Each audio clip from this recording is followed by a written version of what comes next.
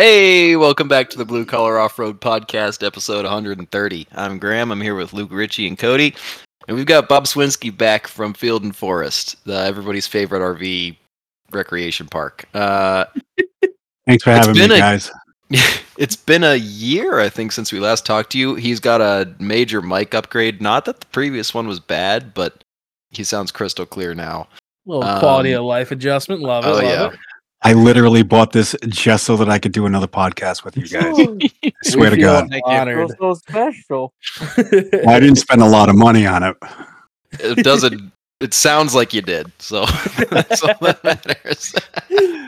Here I am rocking the iPad and a set of headphones. You guys are crystal clear, and hopefully I don't make a fool out of myself. That's my job anyway, so you're good. Yeah, right on. As long as somebody owns that. Oh yeah, Yeah, no, definitely. that's been my role since like day one. So we might as well just straight on hop right into it. It's been a whole 365 odd days, man. What's been new? What's going on? What's hopping in the Is world? it really like the anniversary of I that haven't- previous one? Actually, so I think the last one was in April. Okay, so more. So we're just over a year. Going by my very dim recollection, but I'm 56 years old now, so things are getting a little foggy. But so do you guys? What do you want to do? Do you want to recap last year, or do you want to I mean, go into what we're feel doing a lot- this year? a lot happened, didn't it? We had a lot happen last year. Yeah. In case we have new listeners, just do a quick little synopsis of who you are, what you're about, and what you got. What's going on. And My name we'll- is Bob Siwinski. My wife Liza and I own Field and Forest Recreation Area, which is a campground in Monadnock region, New Hampshire. That, if I do say so myself, has the hardest rock crawling trails on the East Coast. Definitely in the Northeast. Like we've got a lock on the Northeast. Going by what others have told me, East Coast is a good bet. But anyways. We're just a little family deal that we like to promote off-road, and we were off-roaders when we started coming here. Off-roaders when we bought it, and we're still off-roaders. Hell yeah. And there's a ton more depth into that whole explanation in the first podcast. We kind of want to cover the new We stuff did. for sure. We'll have some sort of link back to the original one when we Right. post it. So I'm I happy don't to wanna take revisit that anything you episode. guys think I should too, but yeah. So we had last year was probably our breakout year as far as the amount of new stuff we started having come to us. Mhm. We started off, we did Civil War last year, which I'm not doing again this year. We had a lot of fun doing Civil War. For those who don't know, Civil War was my attempt at a tire war, basically, and it's all around stickies. So I put up. It was like a scavenger hunt throughout the woods on all the gnarliest trails. I would put point signs for completing an obstacle without a winch, and the one with the highest total wins, and we would average them together based on tire types, tire models, and create winners that way too. And FYI, BFG always kicked the living shit out of everybody else. Just throwing it out there. But I've said it before and I'll say it again. BFG's worked best in New England. Yeah, agreed. But they do have their shortcomings. Absolutely. I had a guy online last year or the year before explain to me why they don't like red labels at places like AOP and places where there's clay. Yep. And I guess it turns out to be the open cell construction of the BFG actually clogs up with clay, and you can't once they clog up, you can't overcome it. So the tires almost act like they do in the winter when they turn into ice balls. They turn into clay balls, and they don't clear out. Whereas a closed cell like Swamper, like you could burn off the surface, and it's not pores aren't all clogged with clay. Mhm. And I was like, well, I never thought of that. So I guess that makes sense. I don't have any personal experience with using red labels in clay. So I have to trust, guys who take the time to explain it to me online. And, Yeah. that's that. I think Graham can weigh in on this one, and I know I can weigh in on this one. My biggest takeaway is not even that so much the issue with the traction, because they get traction on a lot of shit down here if you heat them up. The biggest issue is that they cut too easy. Well, there is that. Guys definitely cut them up. But I've also seen my share of traps with cut sidewalls. I've even seen SXs with Yeah. blown out sidewalls. But whoever does that is probably going above and beyond the Call of Duty. Yeah. Um, and down here with the speed as well, it helps to have a slightly more rigid sidewall if you're going to be applying vehicular momentum. Totally agree. Totally So- agree. I wonder how something like a KR3 would do down south. Is it a common tire down there at all? I mean, it's not even a common No, tire it's up not. here, Like but JB is the only set of KR3s that I've ever seen below the Mason-Dixon. So and barely because it was Virginia. yeah, West Virginia. So actually, I don't know if that falls below the Mason-Dixon. Don't crucify me. Yeah, I was gonna say I think Virginia's technically still above, but yeah, it's I was fine. gonna say, It's yeah. fine. It's fine. All right. Well, in the southern region, feel free to crucify me, I guess. But that's the only set I've ever seen, and that's only been at Good Evening. I've never seen them. I've seen reds, like a lot of reds comparatively, but yeah, that's the only KR3s.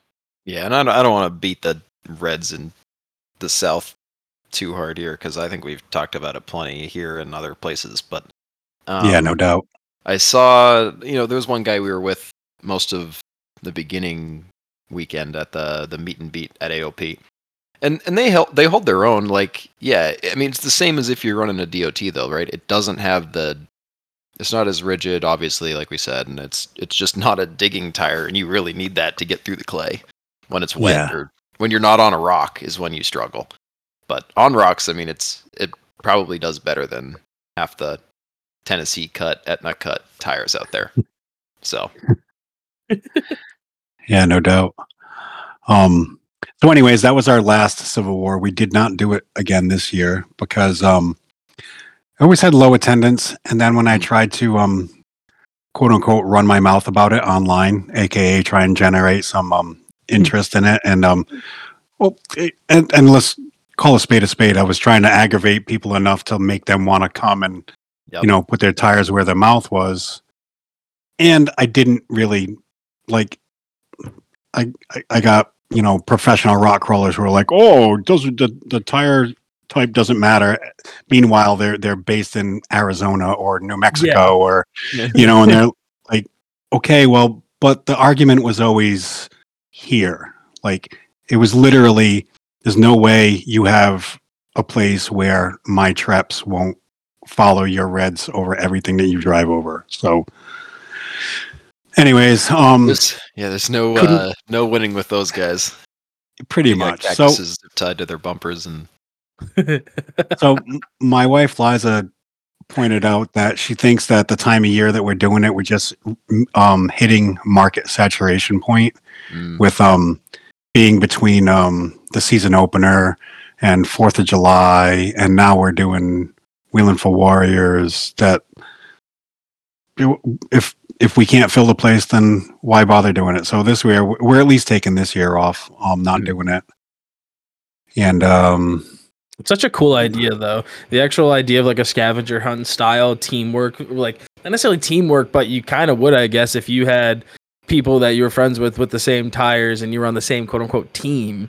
yeah, that's I mean, it's such a cool you're on idea. Team Red or Team Trep or whatever. I mean, I know Right. that's the wouldn't the funnest thing be to do a trail run with like 5 guys and all 5 guys are on different tires and go out and just go through an entire tank of gas all day and see how everybody did and poke and prod each other and heckle from the sidelines. I mean, Yeah. you almost don't even need an event for that. We make fun of everybody's different tire brands as it is. Oh, no doubt. We all do. And I don't know if it can't be exclusively a New England thing, but I feel like in most other places, like it either doesn't matter or everybody's running the same thing. Oh, dude, I don't Yeah. know why we all run different shit, but For example, like I'm sitting here, I always praise Geno Grabbers, yet the only tire I've ever sliced was on a stick, and then one of my buddies literally just popped his tire on a stick. So it's like, damn, I guess, they all have their downfalls, even with its little shit. So, right, and we love those love shitting on the MTRs. Those are always fun. yes. Colin made it an easy target. So Uh, yeah. Speaking of, with Wheeling for Warriors coming up next week, Yep. you guys had pretty large attendance last year, right? That was Huge full. attendance. I remember listening to Chris Iossa's podcast where he talked about that, and he was just dumbfounded that we were parking people on the infield. The projection for this year is a bit less, but still, I think we're still looking at like right around 300 attendees total. Last year we were at like 360 to 380. It was pretty crazy, but I was cool with it. I'm starting to let go of the whole driving on the grass. See, our deal is, why do you want to leave trenches across the middle of our huge grass field when there's a perfectly good dirt road that encircles it? Mhm. So, and I think I talked about this last year. Mowing the trenches that a heavy vehicle leaves just makes me pull wheelies in the zero turn, and the zero turn weighs like 1,000 pounds, Mhm. and like it's just airborne, knocking me out of the seat, like cutting out because my ass is off the seat, and the safety switch is still armed, and so it's like, well, we'll mitigate it as much as we can, but we've over the last few years, we've been using more and more of the edge of the field for sure.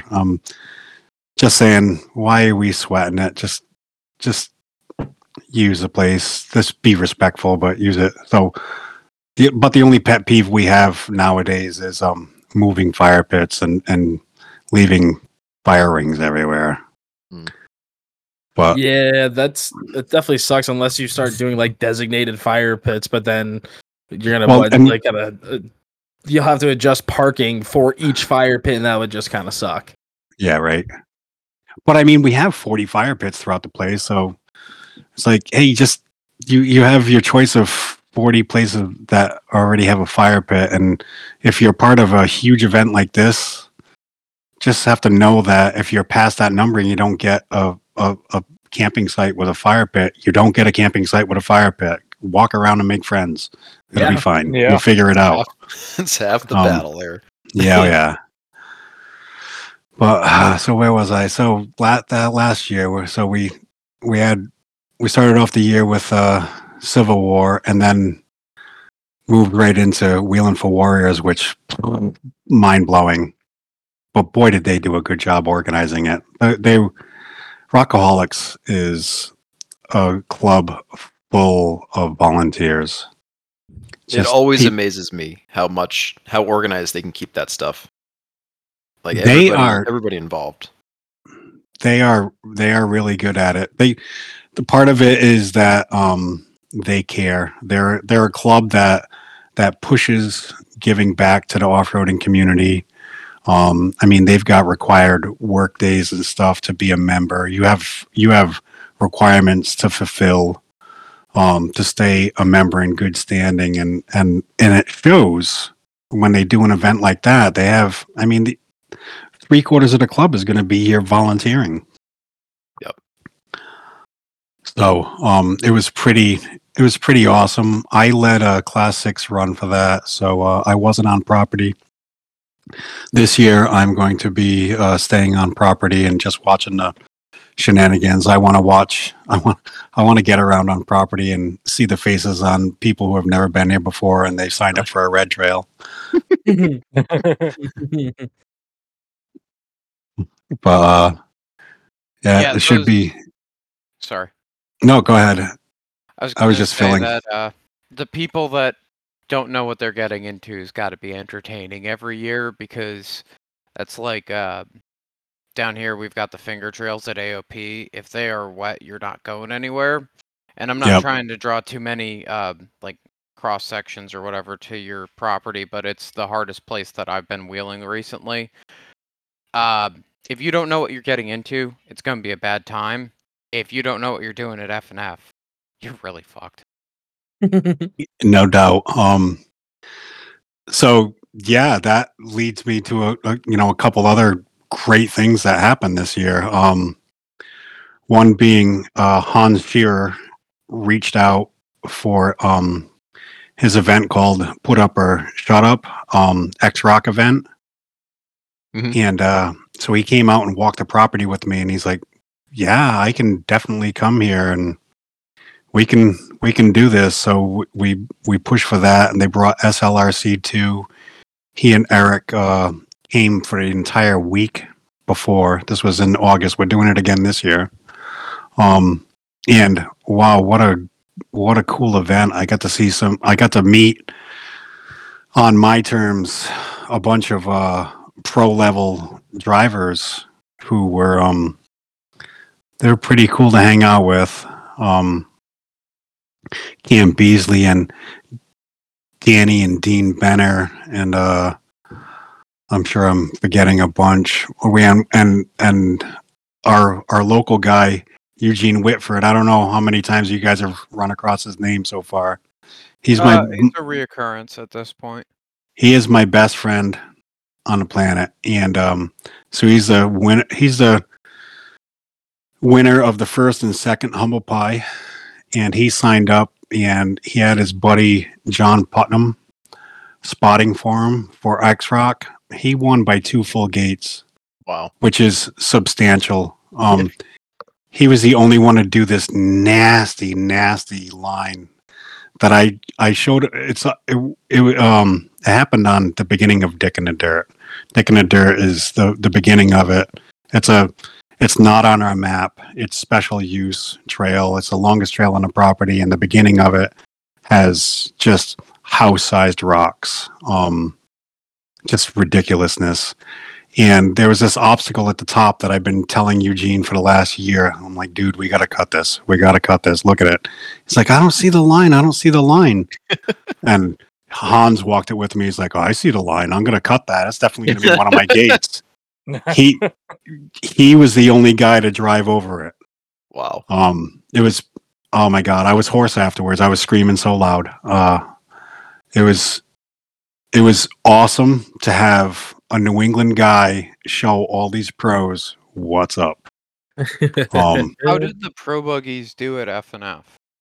So they did well once the first couple of guys went on Saturday on the main competition. So it rained Friday. So the beginning of the day, the first couple of guys struggled because it was still slimy. They couldn't really make it stick. As the day went on, the course dried very quickly. It turned to dust very quickly, and traction came very quickly. So it was really more of the luck of the draw than it was as far as familiarity with the property, because Hans had them running things in different directions than what I do anyways. So there were only a couple of there was only one obstacle that you got to run in the direction that I envisioned it and had it laid out. And so there wasn't any real advantage there. But so they went and wheeled the next day, just recreational wheeling. Mm-hmm. And I gotta say, they floundered a bit. There was broken stuff. Eugene was leading them up Devil's Bunghole, and then he had to use his front winch to haul himself up while he used his back winch to haul them. and extracting them, and we were all giggling a bit. It was pretty funny. I think that there was, for the people who hadn't been here or hadn't been here in 10 years, there was a bit of raised eyebrows, like, wow, he kind of wasn't lying, was he? It's really kind of rugged, isn't it? But I think a lot of that is familiarity, and of course the fact they weren't running red labels.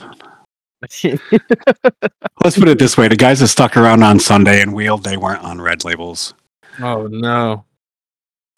And it's all well and good. I mean, you just got to drive a little different without red labels. Red label, so the name on the side of a red label is crawler. It's literally in the name. They want to crawl. Yep. If you're not on a red label, it's kind of tough to crawl, because when you stop moving, the tire doesn't want to stick anymore. It just wants to fall off. That's what I've noticed, anyways. You know, some are better than others. Like the old style Goodyear MTR sticky is very close to a red label. They sort of Even have that poorer same sidewalls. What's that? It said even poorer sidewalls on the red label. You might be onto something there. I don't have a ton of experience with them, but I know that everybody who's run them here in the wheeling season has, you know, been pretty happy with their performance. So Paul Barnes is on a brand new old stock set this year, on a set of 40s that he bought from TJ Tanner. TJ bought out. TJ bought out a there was like a warehouse full of tires from 10 years ago, and he bought them all. They were in a climate controlled out of the sun container or warehouse or something, and he was like, well, they seem like they're in good shape. They didn't get ruined because of the age. Let's buy them. Wow. Yep. How do you come across stuff like that? That's wild. I don't know. So, have you guys ever run across TJ Tanner? He's the owner and proprietor of Maine Off-Road Engineering. No. I've seen the logo, I've seen the name, I've probably seen him, but I've never talked to him. I don't know him. Well, if you guys watched any of 24 Hell and Back, Flex Rocks and Rollovers series from here last year, he was the guy spotting everybody.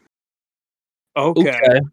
He was Paul Barnes's passenger. He and Paul Barnes are best buddies, and he was here as Paul's passenger. What he really was here for is to, like, hands-on take care of everybody, and boy, did he do a good job. See, we're already getting into that subject now. You guys think you brain slalom. I'm just like Michael Catrini. I am all over the place. So let's actually quick step back really quick, and Sure. you explained that my point that I was going to say perfectly is he found that deal because he was already in that area. He probably was like one of the few people that have ordered from that company and bought tires from that 10-year-old stock. And so when they were thinking about getting rid of it all, they're probably like, I mean, let's check in with this dude. He bought 3 or 4 sets. Let's see if he wants 14 sets and give him a ridiculous price that he can't say no to, and we just get rid of him. That's probably how he got that deal. Cody, the master liquidator here. Hey, you know, it's got to be somebody. Clearly here. Well, he's got connections too in the whole off-roading world as far as buying part. Like he's a dealer for anything off-road. If you want to buy it, you can buy it through him. And he's a fabricator, so he's got all the connections for sure. So anyways, what were we talking about? We were talking about X-Rock. So that was I can't believe the stuff that Hans Scherer has those guys drive down. Like, he just drives them off cliffs. Oh yeah. I think we talked about this too. I don't know if this is it's how many. It's been run once, right, or is it twice now? Well, so I don't remember. They are coming again this year for the second time. This will be the 3rd or 4th put up or shut up that they've done. Gotcha. I know that not this coming weekend, but the weekend after, they're going to be at Good Evening Ranch doing their first of the season. They're only doing 2 events this season. Hans would be a good guest to be on your show. Hans this year took notes from the Texas event, Katemsi Rocks. Yep.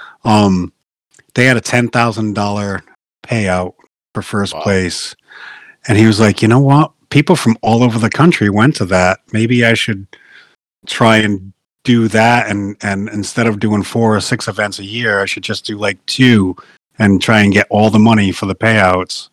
So that's what he's doing this year. And more power to him. I hope it works out well, because he's a good guy, and he cares about rock crawling and on the East Coast, basically. And everybody likes rock crawling to potentially win $10,000. Right? Shit, winning Nothing $10 this would be like cool. that. Just winning a trophy would be pretty cool. Yeah. Hell yeah. You get to brag. It sweetens the deal for a lot of people, I'm sure. So, anyways, that weekend is for this year is going to be you can also recreational wheel, where I don't let that happen for Humble Pie. They're covering too many trails, and I don't want the trails clogged. Mm-hmm. Whereas there's only a couple trails I've got to close to accommodate for the competitions. So there'll be recreational wheeling too. So it's a pretty good spectator event in a tighter area. You see more extreme stuff. And when is this event? This is in August. Give me a second. I think I can pull up Hey, up Graham, we should go. July, August. Stock. So the weekend of August 25, 26, 27. Put up or shut up. Hell yeah. That sounds cool. They are planning on doing at least 2 days worth of events. I think they want to do qualifying on Friday and competition on Saturday, or qualifying on Saturday and competition on Sunday. And as far as I know, they're planning on doing SLRC, but we're still waiting to hear back from Eric, who basically spearheads that portion of it, to see if they're going to do that. I know that they're doing SLRC as part of their comp at Good Evening Ranch in 2 weekends, or in a week and a half, which is pretty cool because it's got an open class to it too. So it's basically like, how do I word it? So the open class is for the guys with full-on buggies that aren't ready to do it the way the pros do. Mm-hmm. Where no window nets needed. They're not necessarily getting payouts. Amateurs, still at amateur level. Yeah. Because I guess once you do a We Rock or an X Rock pro level event, they frown on you going back down to SLRC unless you at least change your rigs. Makes sense. Yeah, I mean, if you're confident enough to go into the pro event once, why would you back down other than to? Well, I guess if you had like a wife that was interested in driving or something, that'd be kind of cool for them. Well, then you're a different person. It's a different person doing it. I think that'd be less frowned upon, right? Whereas if it's you and you're like, oh, well, I just got my ass kicked in the pro level, let me just go back to amateur. That's like, it's like going back to college football because NFL was too rough. That's like going to the Olympics, losing, and then you're like, all right, park and rec it is. We're going to some good kids. Gonna crush them. Which is, so it's funny too, though. So for SLRC this year, if in the open class, if you win the open class, you get an invite to compete in the X Rock class if you want. So that's a cool twist. Like I said, I think you guys would enjoy talking to Hans if you could get him to come on. He's a pretty interesting fella. He's well spoken. He's smart. I like him a lot. I have a lot of respect for him. He's a good dude. We'll definitely have to keep note of him and throw your name out there, because otherwise people don't like talking to us. Yeah. I'll actually send him a message when we're done too. I'll the same way I did with Michael when I suggested to Luke that maybe you guys get Michael on. I instantly shot him a message like, "Hey man, you should go on and do this show. You'd be a lot of fun." He was literally the best podcast you guys have ever done. Well, I thank you. believe it. Pretty He was a awesome. riot to talk with. Wait, hold on. You're telling me the episode where we barely got to talk was the best episode? Oh, this guy. Well, I think I see where this is going.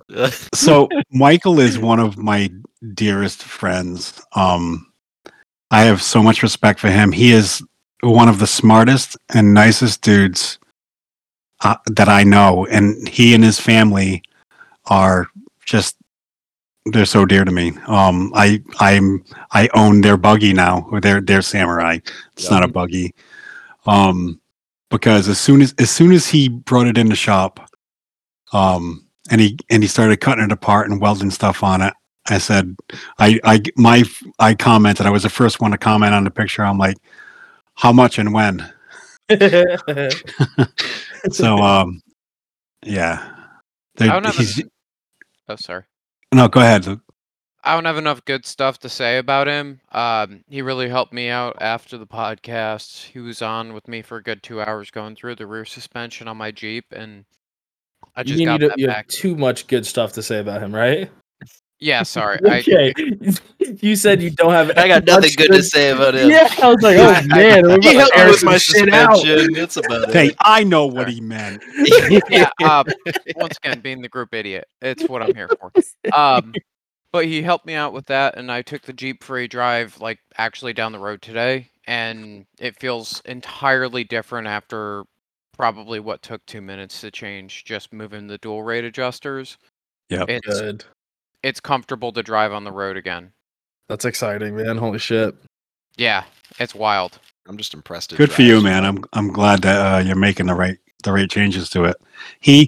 I tell you, if there's anybody who knows shocks and suspension, it's Michael. Oh my God. It's like he said in his podcast, though. He's like, he's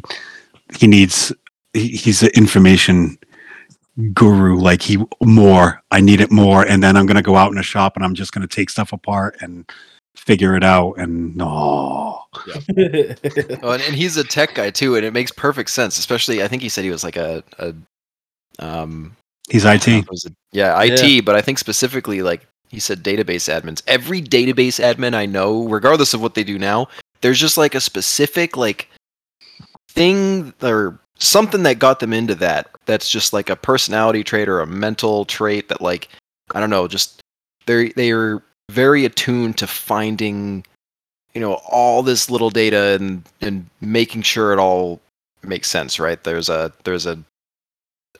tech idiom where it's garbage in, garbage out, right? So they try to make sure they don't have garbage going in, and they get really good results out. And I think it applies in a lot more places than just that. So if you want to be smart, I guess you got to be a database admin. Yeah, I no think it's doubt. if you're smart, I'm an you IT can guy, but I be- skipped that step. That's great. But yeah, that was a fantastic episode. Honestly, I really did enjoy that, and it was Oh. cool because he was very informational, but was able to speak well, which is always great because sometimes those can be like, as the guys make fun of me for, where I don't like the super technical stuff. But with that one, it was just so well done, and everything was well spoken and well explained. It was fucking awesome. It was great to be a part of it, honestly. He would be an awesome teacher, wouldn't he? He'd be an Yes. awesome shop teacher. He would be. He should do Yes. like a shock one or coilovers 101 for dummies. Probably save a lot of rigs. So that entire 3 hours, I was talking to you guys and to him as I was listening in the shop working on motorcycles and stuff.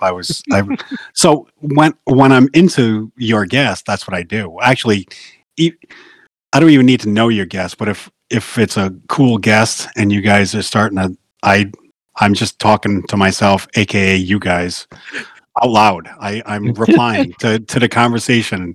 I'm trying to interject myself in a conversation the whole time.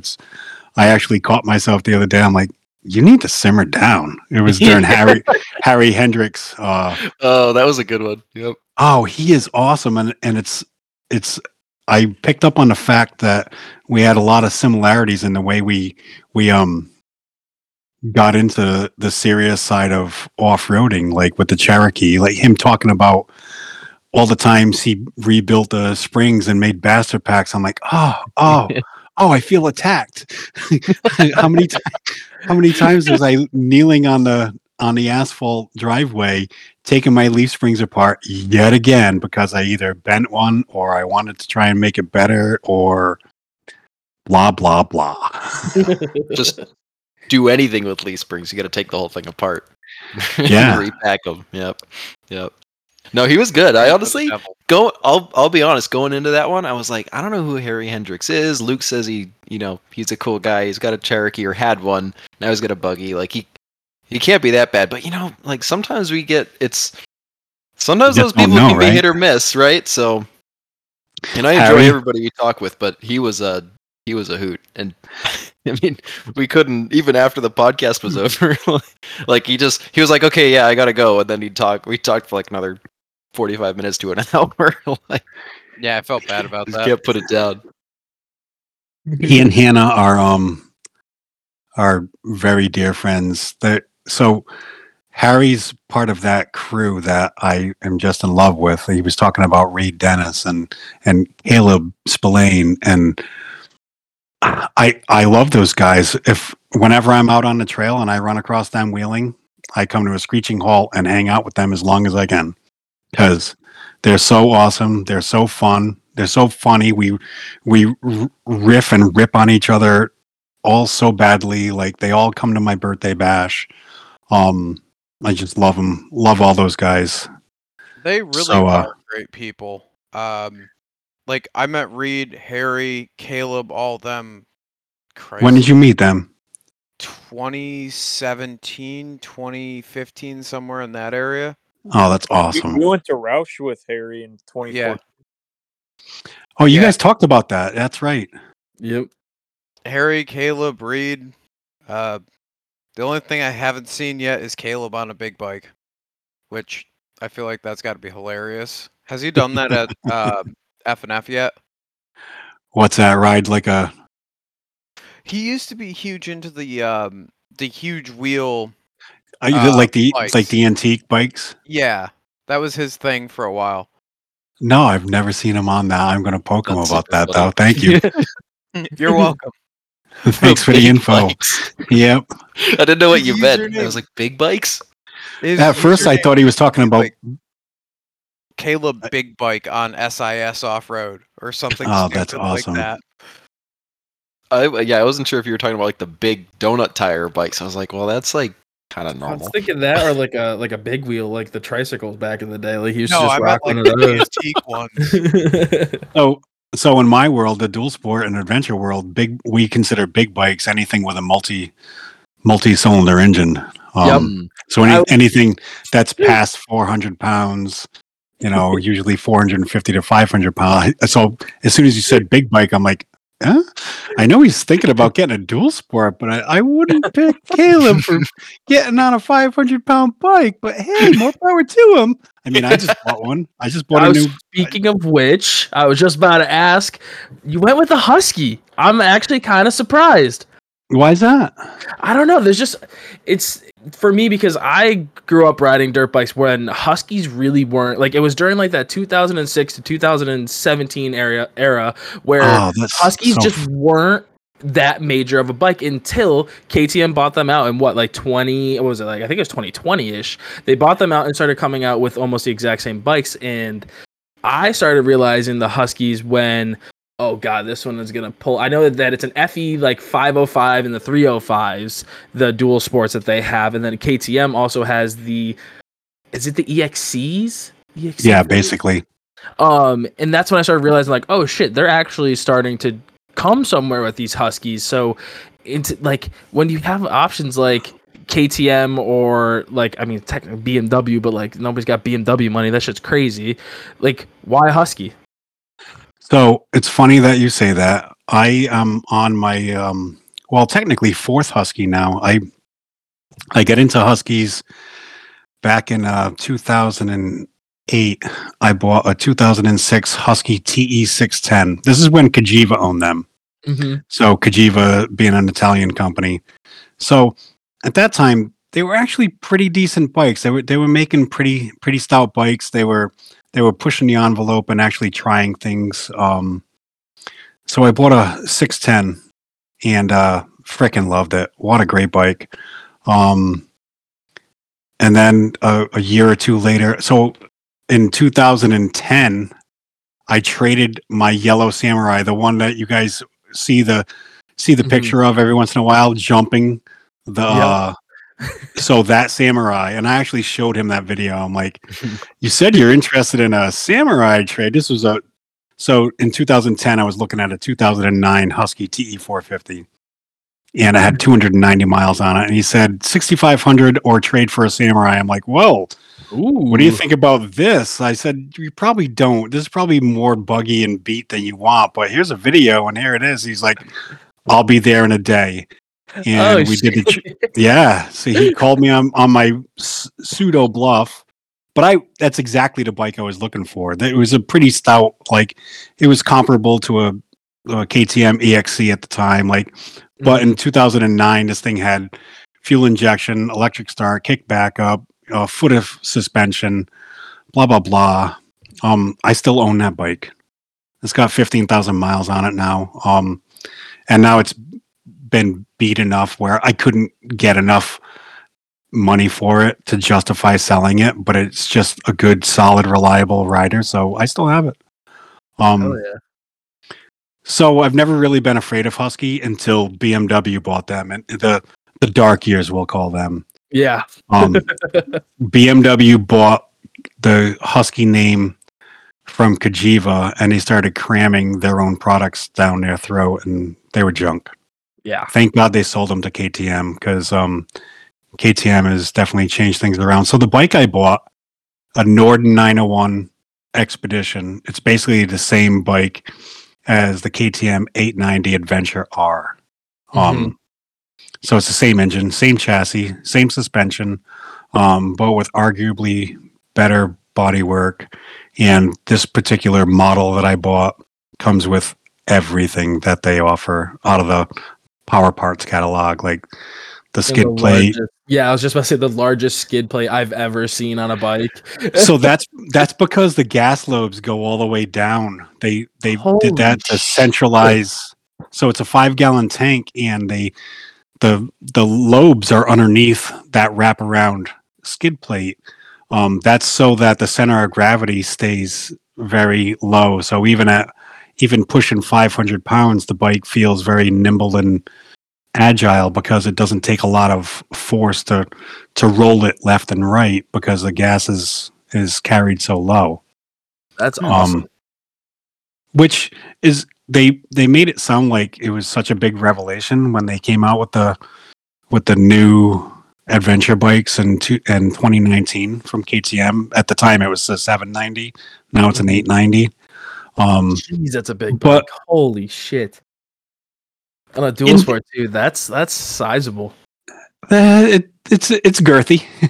Yeah, it's definitely girthy, but there's a certain sense of accomplishment when you're leading a bunch of guys. You're leading a bunch of riders, like 10 or 20 guys, and you're waiting at the intersection for the guys on the small bikes to catch up, and they come up all starry-eyed and like, how do you ride that thing so fast on the trail? Grip it and rip it, bro. Because I used to ride around on a Gixxer 1000, which obviously totally different style, but still like that size of bike. And thinking about, I mean, obviously gearing different things, change it all up, but like thinking of that much power on an off-road bike, that's terrifying. Like that is such a large bike, and that's sick that you just shred this thing around. That's awesome. Well, so the bike I had before this was a KTM 950 Super Enduro. That was literally a 100 horsepower dirt bike. That had nothing. There was carbs, no ABS, no traction control, no anything. This new bike has everything. Like, wow. It's got all the traction control. It's got off-road ABS, on-road ABS. It's got bells and whistles and gadgets and hoo-haws, and it's pretty impressive. I've only owned it since last Thursday, so I'm still getting used to it. But it's pretty cool. Life is short. You figure you got to buy the thing, and I managed to sell the other two bikes pretty quickly, and I managed to sell my Super Enduro to just the right person. The right guy bought it. I don't know if you guys have ever heard of Cam Utermarks. He's an upstate New York guy, super high horsepower buggy, rowdy as shit. And he messaged me. He's like, "Dude, I really wanted one of those." I'm like, "I forgot all about that, man." Yeah. So trade him. I'm like, "This is the bike for you." Yeah, and that's the buggy for you too. So you can just trade him the new bike. You know, you've had your fun for a week, and now you have a high horsepower buggy. It's perfect. No, I don't want a high horsepower buggy. I'm happy with 60 horse. I have a whopping 60 horse in the Samurai, and I'm pretty happy. I keep getting a kick out of your Facebook post showing the size of the Samurai parts. How funny is that, man? The little U joint. Yes. I've seen steering shafts that use bigger joints than that. Yeah. Holy shit. That's on the drive shaft. Oh my gosh, it's tiny. What? Maybe you just have a big hand. You know, can we get a banana for scaling? Because like maybe you just got a big hand. Do you see the one where my thumb is next to the stock front axle shaft? Yes. Yes. Maybe you just got an outrageous thumb. Who knows? I've got lawnmowers with bigger axles than that. That's incredible. But it's 60. Anything more, and you'd be in trouble. No doubt. But they're so fun, man. They just put grins on your face as fast as you can push the gas pedal down. They just produce grins out the tailpipe. I didn't realize that you made that post, and I also didn't realize that stuff was that small. It really? So have you ever seen a Samurai transfer case? You can one hand that thing. What? So it's like a little basketball. So you can grab a Samurai transfer case by its shift lever. If it's still installed in the transfer case, and one-handed pick it up and carry it away. Wow. They're so ridiculous. That's incredible. There's a ton of them down here. It's awesome. I see, like, just driving around on the roads. I feel like every time I drive, I see a Suzuki something, whether it be a Sidekick or a Samurai or just one of those era of little tiny boxy cars. You'd never see them anymore in New England, and it's so cool seeing a bunch of like pretty clean ones out here. You should buy one if you can do it, man. Everybody should experience a Samurai once in their life. Hey, if there's one for going for a decent deal, I might be able to jump on one. What's one more car? They're becoming very gentrified now. I know. Yeah, people are asking stupid money, and then all it takes is one or two people that have large wallets that plunk down the money for it, and now a whole trend has started. Now they're out of the realm of regular. We talked about it last time. Remember when we could get early Broncos for $1,500, bought you a nice driver. Those days are gone. Not anymore. No, those not anymore. Like 25 all day, regardless of the condition. Unfortunately. Yeah, one that's just sort of dirty but solid driver is like a $25,000 rig. Yep. We had one that we were working on in our old shop in Beverly. It wasn't in great shape. It was all there, 3 on the tree. It was kind of a cool truck, straight 6, so it had no power. You had to like redline the thing to get it to move. But the guy sold it for like 27, and then turned around and like bought another one for like 30 something, and it wasn't as cool. I mean, it was cool, but like not for the same reasons. I like the shitty old one. I don't know. I'm with you. I like him kind of like it had so much character, and the one he got was just kind of like, I don't know. Broncos are not. I don't love them, but the red shitty one was super cool, and this ugly shiny green mint green thing was a pain in my ass for a long time. I hear you. Yeah, they're definitely a niche. I love running across an early Bronco that's got uncut rear fenders and hubcaps still. Mhm. I just get a little weak in the knees and teary eyed when I see that it's mostly stock, but maybe it's got some burly snow tires on it, and but just all stock and fairly straight, and still has fenders and stuff, and hasn't been overly molested. And yeah, if I look inside and it's still got a 3 on the tree, that's cool. Yeah, My- it's my such a first weird one. transmission. It is, no doubt. Just doesn't feel right to be pushing the clutch in and pulling your, it feels like the Prindle, and it's not a Prindle. Yeah, and they usually lose too, so it's a little vague. It's like it's sloppy shifting, but you're shifting it's not a, you're not it's not a soup bowl. It's like a, I don't know what you call that, like turning the wrench, but the belt, it's not the right size. Yeah. Oh yeah, there's definitely like you're using a 15 millimeter 6-point socket on a 14 millimeter head, and it's like, yeah, I'll get there I think eventually. that's seconds. Yep. Well, what else was going on this year? Was So the. Are we gonna say? no, I was thinking about how to reply to you. So Yeah. last year, we still recapping last year? Yeah, I guess. Because there's a big one for last year. Yes, let's hit that one. I think I know what you're gonna say. So January of 2022, I randomly got a phone call. Hey Bob, my name is Marvin Stammel of Flex Rocks and Rollovers, and I'm interested in doing 24 hell and back at your place. It took me a few seconds. I'm like, really? One, how did you get my number? That's cool. And actually, I think it started with emails, and then he called. I'd be cooler if we just like cold called you out of nowhere. Yeah.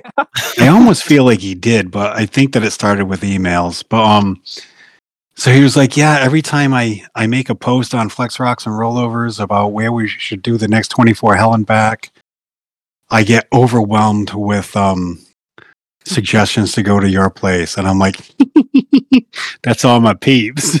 Yeah. But so I had to sort of talk him into it, because at first he was like, so it's kind of a small place, but I'll trust you that there's enough hard stuff to do. I'm like, oh, trust me, there's so much hard stuff, like you won't be able to cover the whole park. And so I had to sort of talk him into paying for it, because he wanted to pay with exposure bucks for the most part, because he used to go into bigger parks, and they give him a free ride, and so we did that way back when Ultimate Adventure came. We didn't own the place at the time, but we covered their expense. Like, we threw Gretchen at the time a couple $100 to cover them being on the property for the day. And that was all well and good, but times have changed, and we were like, well, we have Labor Day to give you, or we have our anniversary weekend in September to give you. Yep. That's the only dates we have left, Marvin, and it's January. So he sort of went offline for a while, because he went to King of the Hammers, and I get that. And by the time he got back to me, he said, okay, I want to do it. I said, well, now the only date we have for you is our anniversary weekend. And I'll be honest, we really don't care if we sell that weekend, because we wouldn't mind taking a weekend off and doing, husband and wife sort of anything besides being on property. Yeah. So he decided to take it, and it's all well and good. I don't know what I had a different person built up in my head, but when I met Marvin, talk about a nice guy. He is. I thought I was going to meet someone who is just talking to talk, because he sort of wants to be seen as a big off-roader, but it's just the opposite. He really is an off-roader. and he's really passionate about it, and he just managed to figure out a very smart way to produce it and put it out there on YouTube and to monetize it. But talk about a super down to earth great guy. Like, I can't say enough good things about him and the whole crew that came here. So anyways, he ended up coming and bringing his whole film crew. I don't know how much of those films you guys saw, but we walked the property Friday, and so if you go to his page and find when he started doing the I think it was Wednesday night lives, he did a little behind the scenes thing where he had a 10-minute video that was all behind the scenes Friday stuff, and he actually went through it. It took him like a half hour to get through it, or even maybe close to 45 minutes. He did like one premiere thing before all the episodes started coming out, right? Yes, exactly. Yes. And so he would pause the video like every 10 or 20 seconds and interject, which was so awesome. You got to see the $50,000 worth of video equipment that they rented for the weekend. Yeah. That they had shipped in. Mind blowing. They all use the same video equipment. These guys set up they do a lot of work. The unsung heroes of that weekend are definitely the film people. Mm-hmm. They work their asses off. I'm sure that's the case. I mean, we did talk about this, I think, with Chris Iosua. Yep. Yeah. We were kind of, I mean, though, I feel like the thing with off-roading and filming it is like, well, do you want to off-road or do you want to film it? Like, are you sightseeing or are you here to wheel? But well, they're here to do set both. up for 2 hours or something before they move to the next spot. Like, those camera guys, I mean, props to them. That's getting especially in the dark, because it's... Oh, yeah. Yeah. Well, that's how Ultimate Adventure in 2010 was, too. It was agonizing in how long it took. Yep.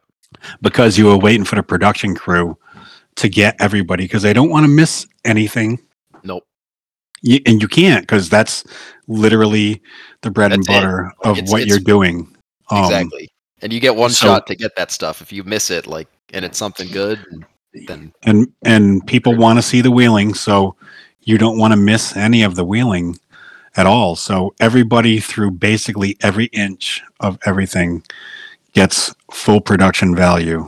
Yep. So, and not to mention, like, taking a video of somebody off-roading is just like taking a dick pic. If you get the wrong angle, it looks a hell of a lot shorter than it actually is, and then everybody hates it. So, you gotta, like, as Graham was just saying, like, you have one chance. If somebody does something cool, you have to make sure you have the right angle to see them do something cool. Otherwise, might as well scrap it. It didn't happen. Like, that's crazy. True story. So we took the whole production crew and Marvin and I think Leah Hockman was here early. Eugene was here because he was my tail gunner. And we all went and walked my proposed route through the property, I just wanted to supply them with what I thought was the best. And I needed Marvin to actually walk the property and see what I'm talking about, because until he's here and he sees the trails, he doesn't know whether I'm blowing smoke up his ass or not. Mm-hmm. So I took him straight out to Elm Street, and I said, I think we should not do the gatekeeper, because you guys, that's just going to be a traffic jam right off the bat, because you guys are going to flounder in that. I said, let's bypass that, go in through this rock garden here, and then get into Elm Street. I think Elm Street and then the climb, and that would be great right off the bat. And he was, as soon as he saw it, he's like, oh my God, this is ridiculous. This is great though. So I want to do it. So I showed him all of Elm Street. I showed him all of Sucker Punch. Then I showed him all of Easy Street. And then I showed him all of Devil's Bunghole and Devil's Taint. What we actually got to wheel was the first half of Elm Street. Then we bailed, got on safe word, went over to Sucker Punch. We wheeled sucker punch for 13 hours until the climb, and only 2 people went up the climb. Everybody else bailed. Wow. So 13 hours to get to the climb, which is the halfway point of Sucker Punch, and then only 2 people go up it. And then we crossed the property and did Devil's Bunghole to Pete's Pass. Only a couple guys tried to break over a rock, Marvin being one of them. But, not to take anything away from anybody that showed up, everybody this was definitely a case of these really are buggy trails. These are rear steer buggy trails. And so a lot of times people say that they're wheeling buggy trails, and or they say that these are buggy trails. And then somebody in a full body rig comes along and says, yeah, well, I just drove it. Yep. These are literally buggy trails. So it definitely gave a few people the smackdown. Marvin was the first guy in the trail, and he pulled cable within 30 feet of entering Elm Street, and that set up a trend of nearly everybody. So let's see, Paul Barnes, who was a trail guide, he didn't pull cable. Zach Capaldo didn't pull cable. I would hope not. That's like home turf for them. Come on. I know, right? Eugene Whitford, who was a tail gunner, he did not pull cable. And Matt Myrick, is that how you say his name? Is his name with a M-Y? He did not pull cable, but he came super close. He came very close at the entrance of Elm Street to pulling cable. The video didn't do justice to how hard he fought through there, but he mentioned it after he got through the rugged part. The next time they interviewed him, he said, wow, I made that look hard, didn't I? But then he did rock bouncer shit. When it was time to do rock bouncer stuff, that man stepped up with a stout rig and kicked some booty. He drove up the left line, back down the left line on that's right. Cape Howe climb. Then he went over to the right and tried it a couple times, and then the last time he hit it, he shifted third. As soon as his back tires hit the face, he shifted third, tires grew, and boom, up he went. It was so cool. It was so cool. I was like, wow, that's impressive. There you go. See, that's the first time that any of us who come here all the time got to see a real rock bouncer rig with a real rock bouncer driver do rock bouncer stuff when faced with a rock bouncer obstacle. Yes. It was awesome to watch on the video. Yeah. It was cool to be here too. We were screaming. How did the rock bouncer stuff do otherwise though? Like, I'm just curious compared to like the FnF trails, because FnF buggies are very different than rock bouncer. He pulled cable on Sucker Punch before the sun went down, and that made everybody. When he pulled cable on the hairpin corner of Sucker Punch, that made it 100% of the participants had to pull cable. Wow. Before so they had never had a 24 Hell and Back where everybody pulled cable, and most assuredly not everybody pulled cable before the sun went down. So that put the whole place into perspective for a lot of people. They're like, wow. And Marvin even said it in one of the video clips. He's like, we're so far over our head here. This but he was such a good sport about it. I love that. I can't say enough good things about him and his whole crew and everybody that attended. It was good to see some asses get kicked. How did you feel that one guy who didn't want to get body damage on his rig? How did you feel? About him. Because who, all respect to that guy, all respect to him, but who goes to Field and Forest and is concerned about body damage? Oh my that God. To me is one of the most ridiculous things I've ever watched. Where go ahead. Sorry. No, go ahead. You can. I kept thinking you were done. It's all good. I had words with him. I stayed out there for the whole 24 hours with those guys.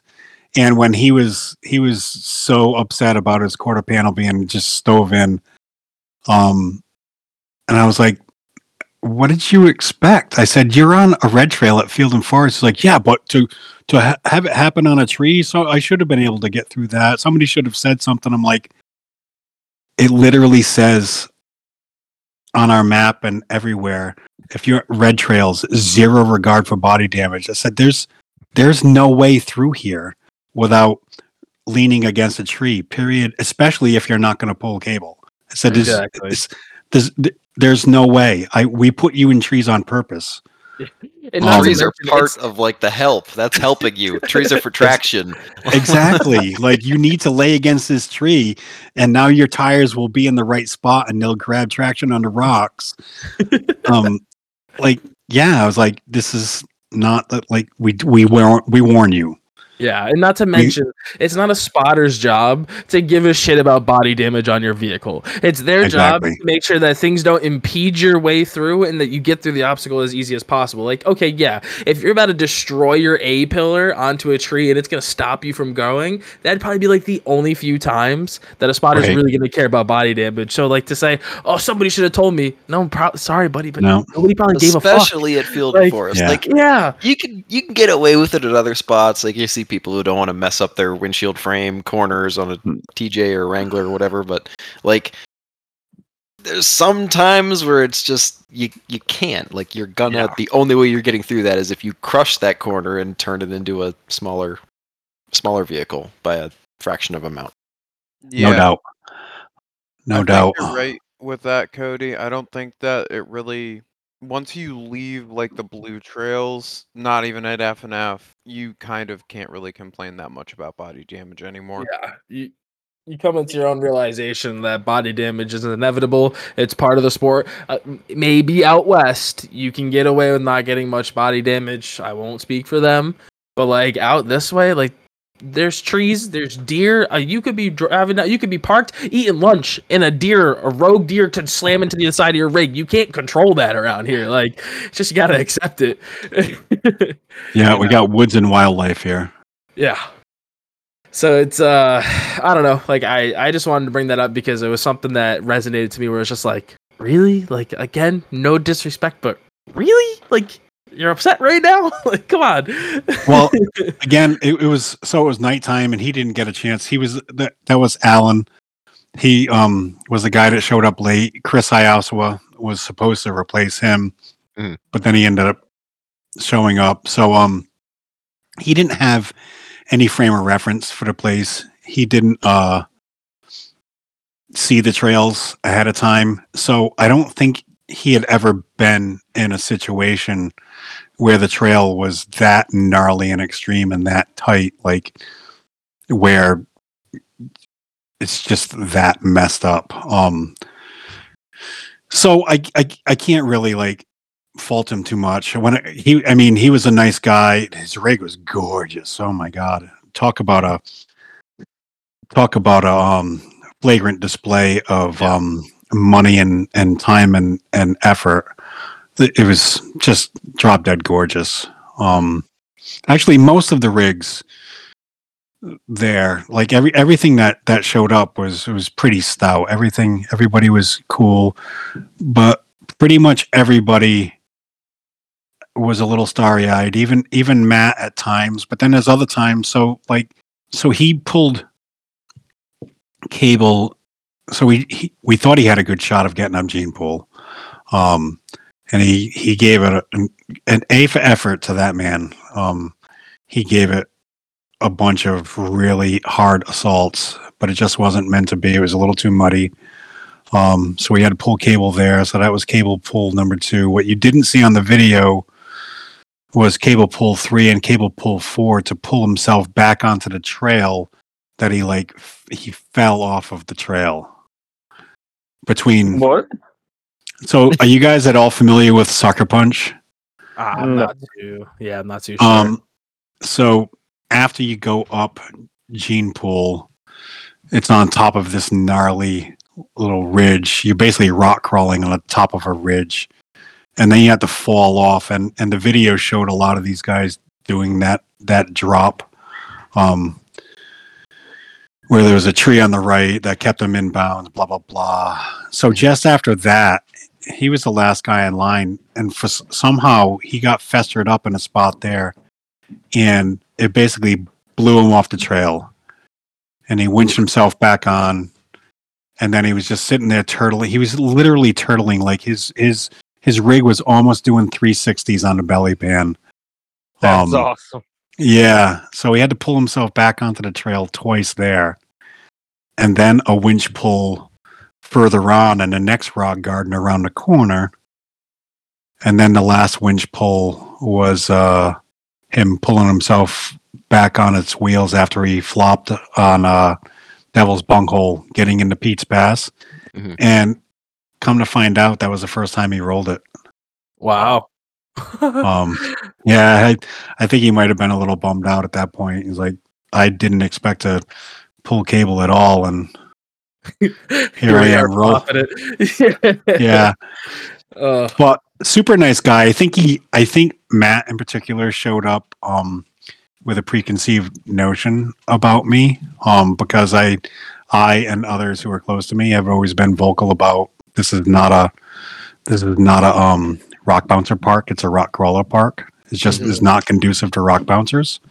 And we had never experienced a rock bouncer with a driver where the rig was capable and the driver was capable. So we're a bit tainted, but that doesn't mean that I hate rock bouncers. I mean, I've been following his page long before he ever showed up to come and do this, and I'm a fan. Just didn't think that this was a very conducive place to that. So, and I think that he knew that about me. So I think that he was a little standoffish towards me, which I feel bad about, because I wish I could have met him and hung out with him without him thinking that about me. But it is what it is. I mean, he wasn't nasty towards me or anything. I could just tell that he wasn't as he just doesn't. Yeah, he just wasn't as warm towards me as like he was to say Eugene Whitford, who was there and making friends the whole night. So it's funny, at the end of the day, after Matt had rolled, basically all the film crew's batteries were dead, and Eugene came crawling up through what Matt had just rolled on, and he crawled through there and then did a nice smoke show getting through Pete's Pass, and just like crawled and for the most part effortlessly went through everything that Matt just spent 20 minutes destroying his rig on.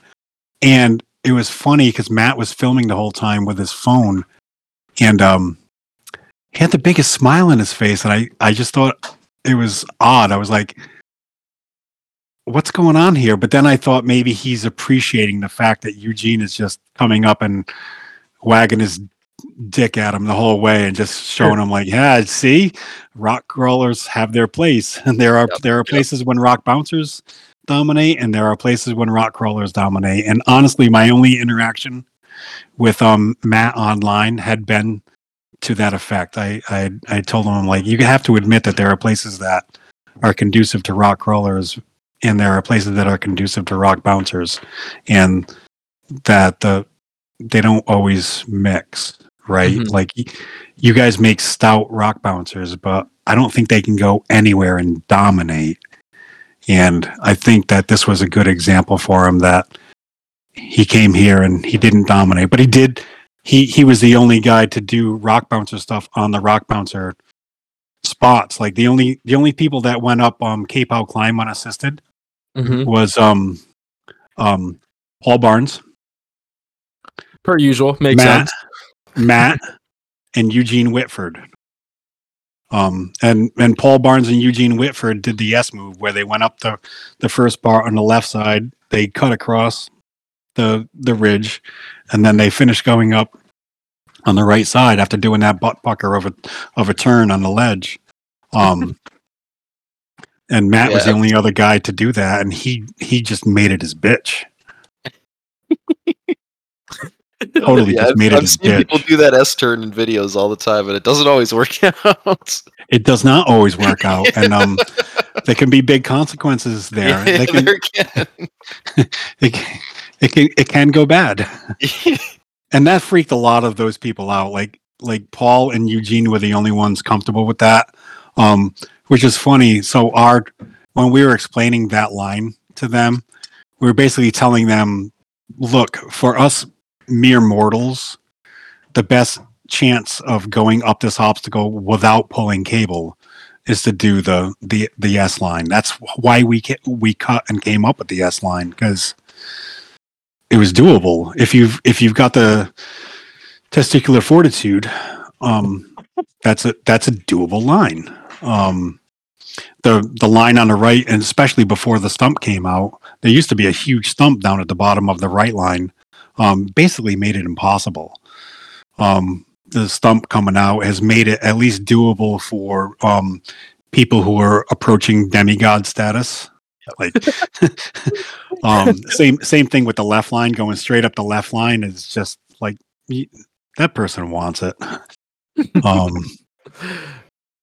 But those of us in between who are mere mortals, we can probably screw up enough courage to go up the left, cut across the ridge, and then turn left again on the butt puckery part. And watching him do that was just fucking gnarly. Like, I haven't seen it in person. I haven't actually been to your park in person yet, but just videos alone, that's wild. It's gnarly. And the videos don't do any of it justice. Well, if and when you come, definitely be sure to reach out to me and introduce yourself so that I can put a face to the name, and I'll bring you out there and show you. It's sick. Hell yeah! I'll be the fat, obnoxious guy laughing the whole time. That's me. I'll be right next to Chris, so you'll point me out pretty easily. Awesome. Are you gonna come up with their club? Chris mentioned that you guys were tagging along with them this year. Yes, that is the plan. As long as all things go well in West Virginia. As long as the rig's together, yes. I'm planning on coming up regardless, with the rig or without the rig, but I'm hoping to make it with the rig. So it's in October, right? It's the second week in October or first week in October. Yes. They come so often that it's hard to keep track. I will not be there for that one. Dang it, Luke! You just party pooping, man. Yeah, I'm gonna try and make humble pie this year, though. That'd be cool if you can, man. That's a good one to come and see. So, yeah. That ought to be the best show, right? That and X-Rock are the best shows. I think that Humble Pie is a little bit better because it's how do I word it? There's something about the cone dodging that can get a little monotonous, although Hans has turned cone dodging into something way more fun. Like they don't do the points for backing up and stuff like that. This is just a clear the gates without hitting the cones. That's sort cool. of deal. I don't like the penalties for backing up and all that stuff. It's like, well, I don't. Then you have. I understand like their strategy involved with having the point loss, but it's like, well, you're not really wheeling if you can't back up and like put yourself where you need to be. Just make the obstacle harder. I don't know. Like, so that's cool. I didn't know that about that. Yeah, he's definitely taken it to another level. He's introduced a fun aspect, an exciting aspect. So, like when they were here for X-Rock last year, they either had 15 or 20 minutes on the course, and he had all these gates set up, and they were all directional gates, so you can only go through the gate one direction, but they weren't in a pattern. Like you could attack the gates in any order that you wanted.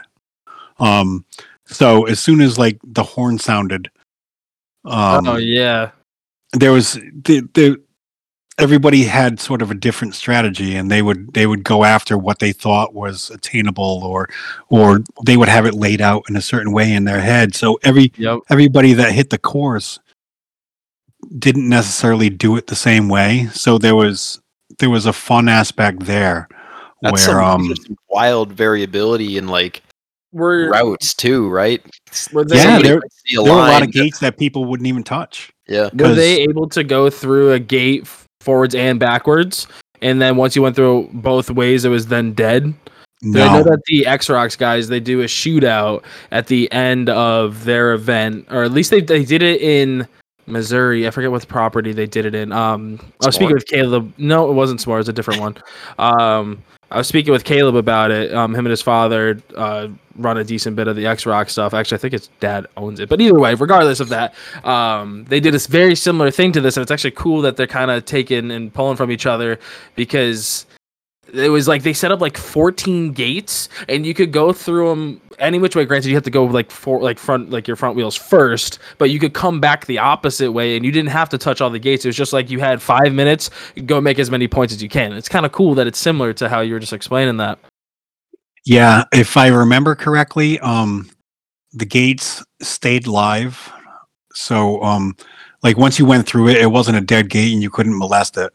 And they did not want you running through the wrong way. So every gate was directional.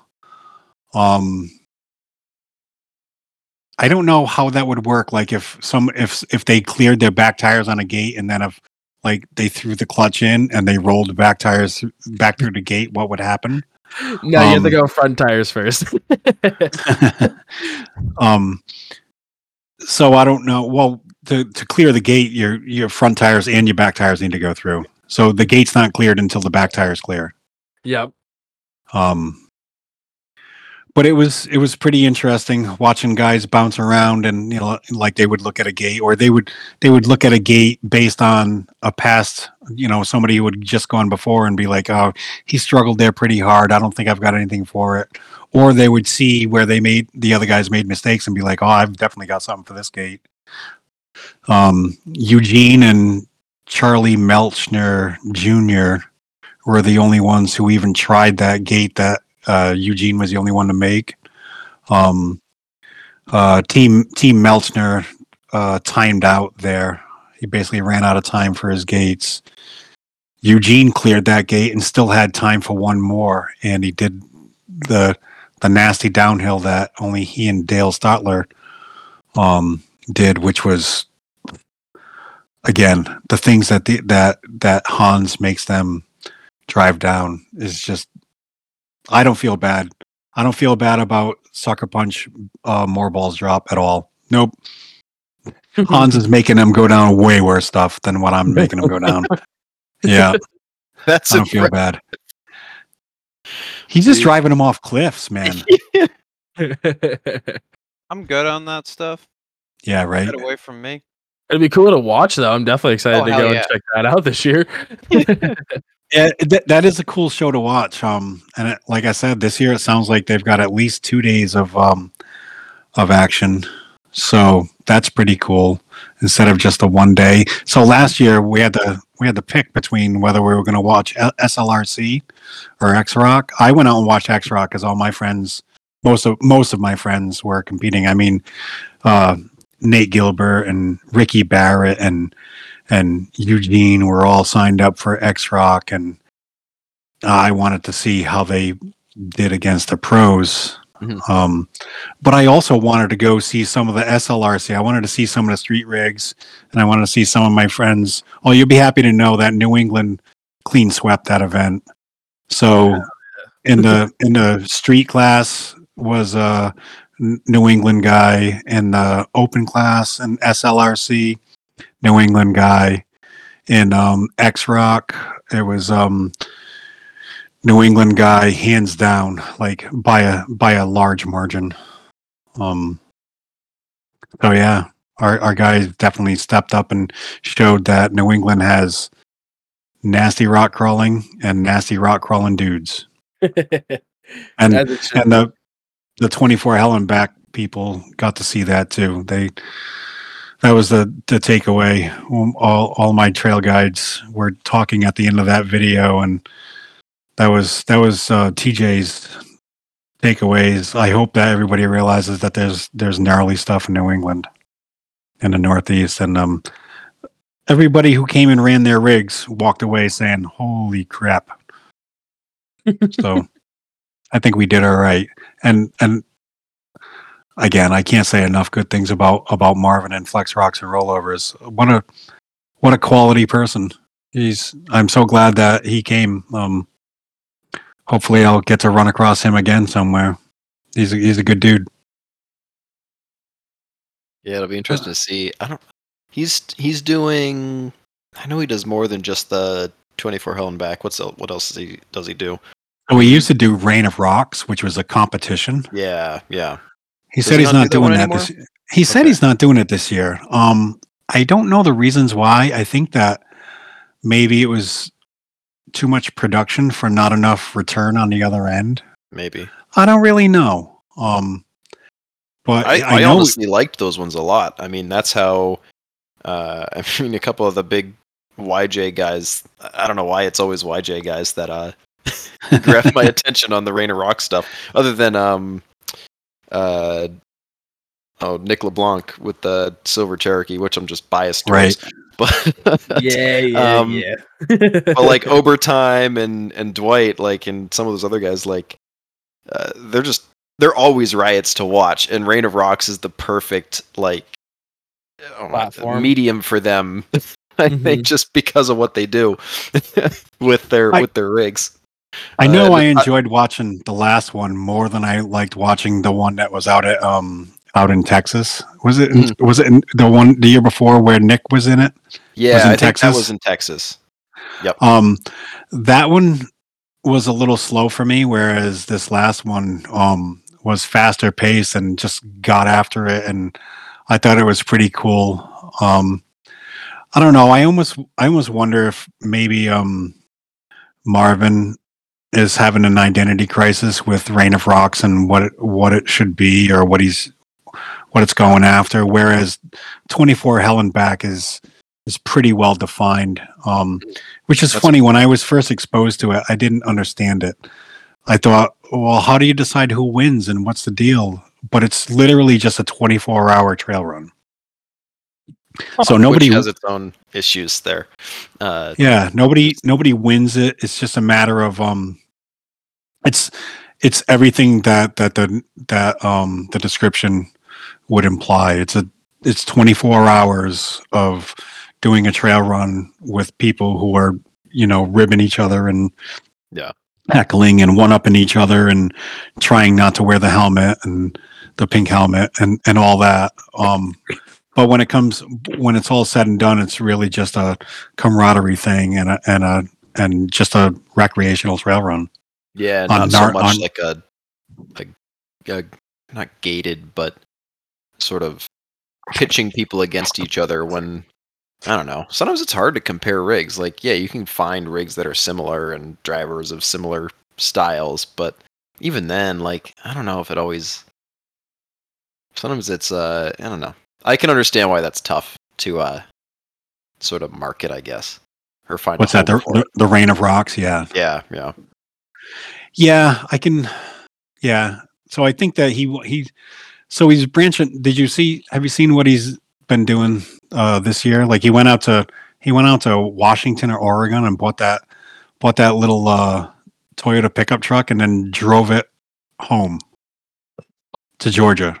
I didn't see that, but that sounds cool. That's like the type of off-roading stuff that I think all of us enjoy.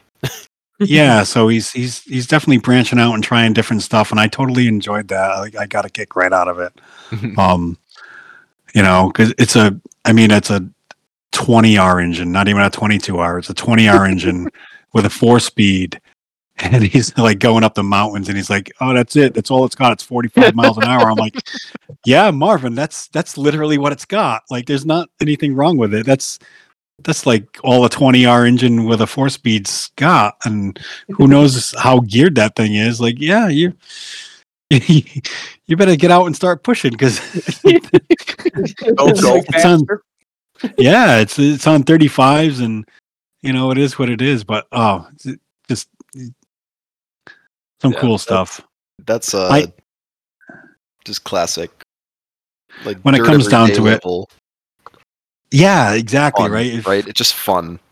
Yes, fun stuff. And I'm still an off-roader at heart, or I'm an enthusiast at heart. I mean, even if I hardly off-road, I'm more into motorcycles these days than I am into rigs. But I'm an enthusiast, and I enjoy all of it. I enjoy the people. I enjoy the blood, sweat, and tears. I enjoy hearing Luke try and make us believe that he's going out to the shop to work on his rig after this is all done. Well, I'm not going out to the shop. I'm just taking a quarter drill out there and putting some holes in for mounting some hellas because, like, night riding and shit. But, you know. Oh yeah. Well, you know what I mean. Oh, yeah, Barrier no, I to get entry here is low, but time will tell if it happens. I mean, the only thing is when you fall behind the barrier of entry is then people just make fun of you. So in reality, it's really not that bad. People just harass you, which I'm going to get harassed regardless of what I do. So it's really not the end of the world. Yeah, Cody, when you go wheeling? That's just par for the course. Tomorrow, I'm going to go sit in it, and then I'll be wheeling. I'll turn the wheel a little bit. And make vroom noises. Exactly. Fill the tires up. Look at it sitting leveled. Or no, maybe it's better with the tires not filled up because then you can feel off camber. There you go. It'll give me more comfortable. Right? Yeah. Put a jack under the other side where, like, the tire's actually inflated. Get some real off camber feeling All the going. tires are flex it inflated. out. Okay, jeez. It was sitting for a little bit with no inflation. A little bit, yeah. It was just dead. It's fine. You brought this on yourself. You literally asked for it. Per usual. But so other than that, is there any new clubs that are coming to explore Field of Forest, or anything else that you're excited for in this past year that we might have missed, or in this coming year? Well, you know, I'm a little out of touch. I wish Liza was with me because she could probably fill you in on different clubs better than myself. She's a treasurer of the NEA, so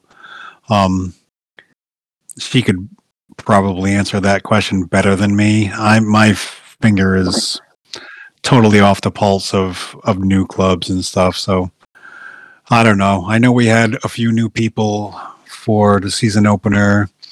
She said that there are a lot of unfamiliar names signed up for Summer Blast, which is our 4th of July, which we sold out in like under an hour, which traditionally we don't sell that out. And it usually takes us at least a couple weeks, if not until the week before, to sell that one out, just because holiday weekends are a little weird here. Mm-hmm. But that sold out. So we think that a little bit of the Flex Rocks and Rollovers exposure probably had something to do with that. So that'll be fun to see new faces there. But no, I don't really know of any. We actually are closed a few more weekends this year. We took Civil War off. Next weekend. So this coming weekend, Memorial Day weekend, is Wheeling for Warriors, which is going to kick our ass. Yes. No, it's going to be cool though. I'm looking forward to it. Yes. I like seeing that many people here. But we also enjoy Monday when the last one leaves and we're like, okay, yeah, bye-bye. Close the gate. Close the gate, Martha. And so next weekend we're closed. It's Liza's birthday. She's turning 55. So we took the weekend off there. We were closed this past weekend. We have a weekend I think there's a weekend later in June that actually we might be closed also. And the second to the last weekend in July is empty. We traditionally had an event that always bought that weekend, and this year they decided to take a break, and we decided not to fill it. So we're gonna take a break in July. We're gonna try and take some breaks this year. We're starting to get a little burned out. We're getting old. I can't blame you. I mean, every weekend having something going on that even if you're not a part of it, you still have to be a part of it. Like that's got to be tiring, man. Yeah, no doubt. The honeymoon honeymoon's worn off. The what's the other term? The buzz is gone. Yeah. Um, actually, so it's still there are way worse ways to make a living. Don't get me wrong. I'm not necessarily complaining, but did you see my post last week? Who's friends with me on Facebook? I am. I am. Yep. Did you see my post last week? Sitting on the riding mower, sitting on the zero turn, Yes. bundled up. Like I've got a Milwaukee heated jacket that's on under that, and then that jacket over it. And so a lot of that stuff was for dust. I'm wearing goggles and the face mask because of dust. And so the joke has always been, nothing but Skittles and beer here, or another term people like to use is tits and ice cream. Like it's all it's all gravy. Yeah. So I'm just over here drinking my beer and eating my Skittles while I'm making. Do you get the chicken salad reference? Making chicken salad out of chicken shit. I've never heard that before. That's funny. Oh yeah, that's a saying. Making chicken salad out of chicken shit. So that's like a joke between Liza and I. What are you doing? I'm making chicken salad. What do you think I'm doing? Tying up baling wire and sticking duct tape to it. While I'm counting my millions, because that's another thing. Everybody, when the first few years, everybody thought that we're becoming millionaires because we're charging so much money and there's so many people coming here. We must just be raking in the money. Yeah. Sure we are. You guys don't even ridiculously overcharge. Roush is fucking atrocious, and they just went up again. Oh man. Yeah, well, they are also covering a large insurance nut where we're relying on New Hampshire law as it pertains to not charging for recreation. That's why we say we're a campground. We're charging you a camping spot, and the off-roading is for free.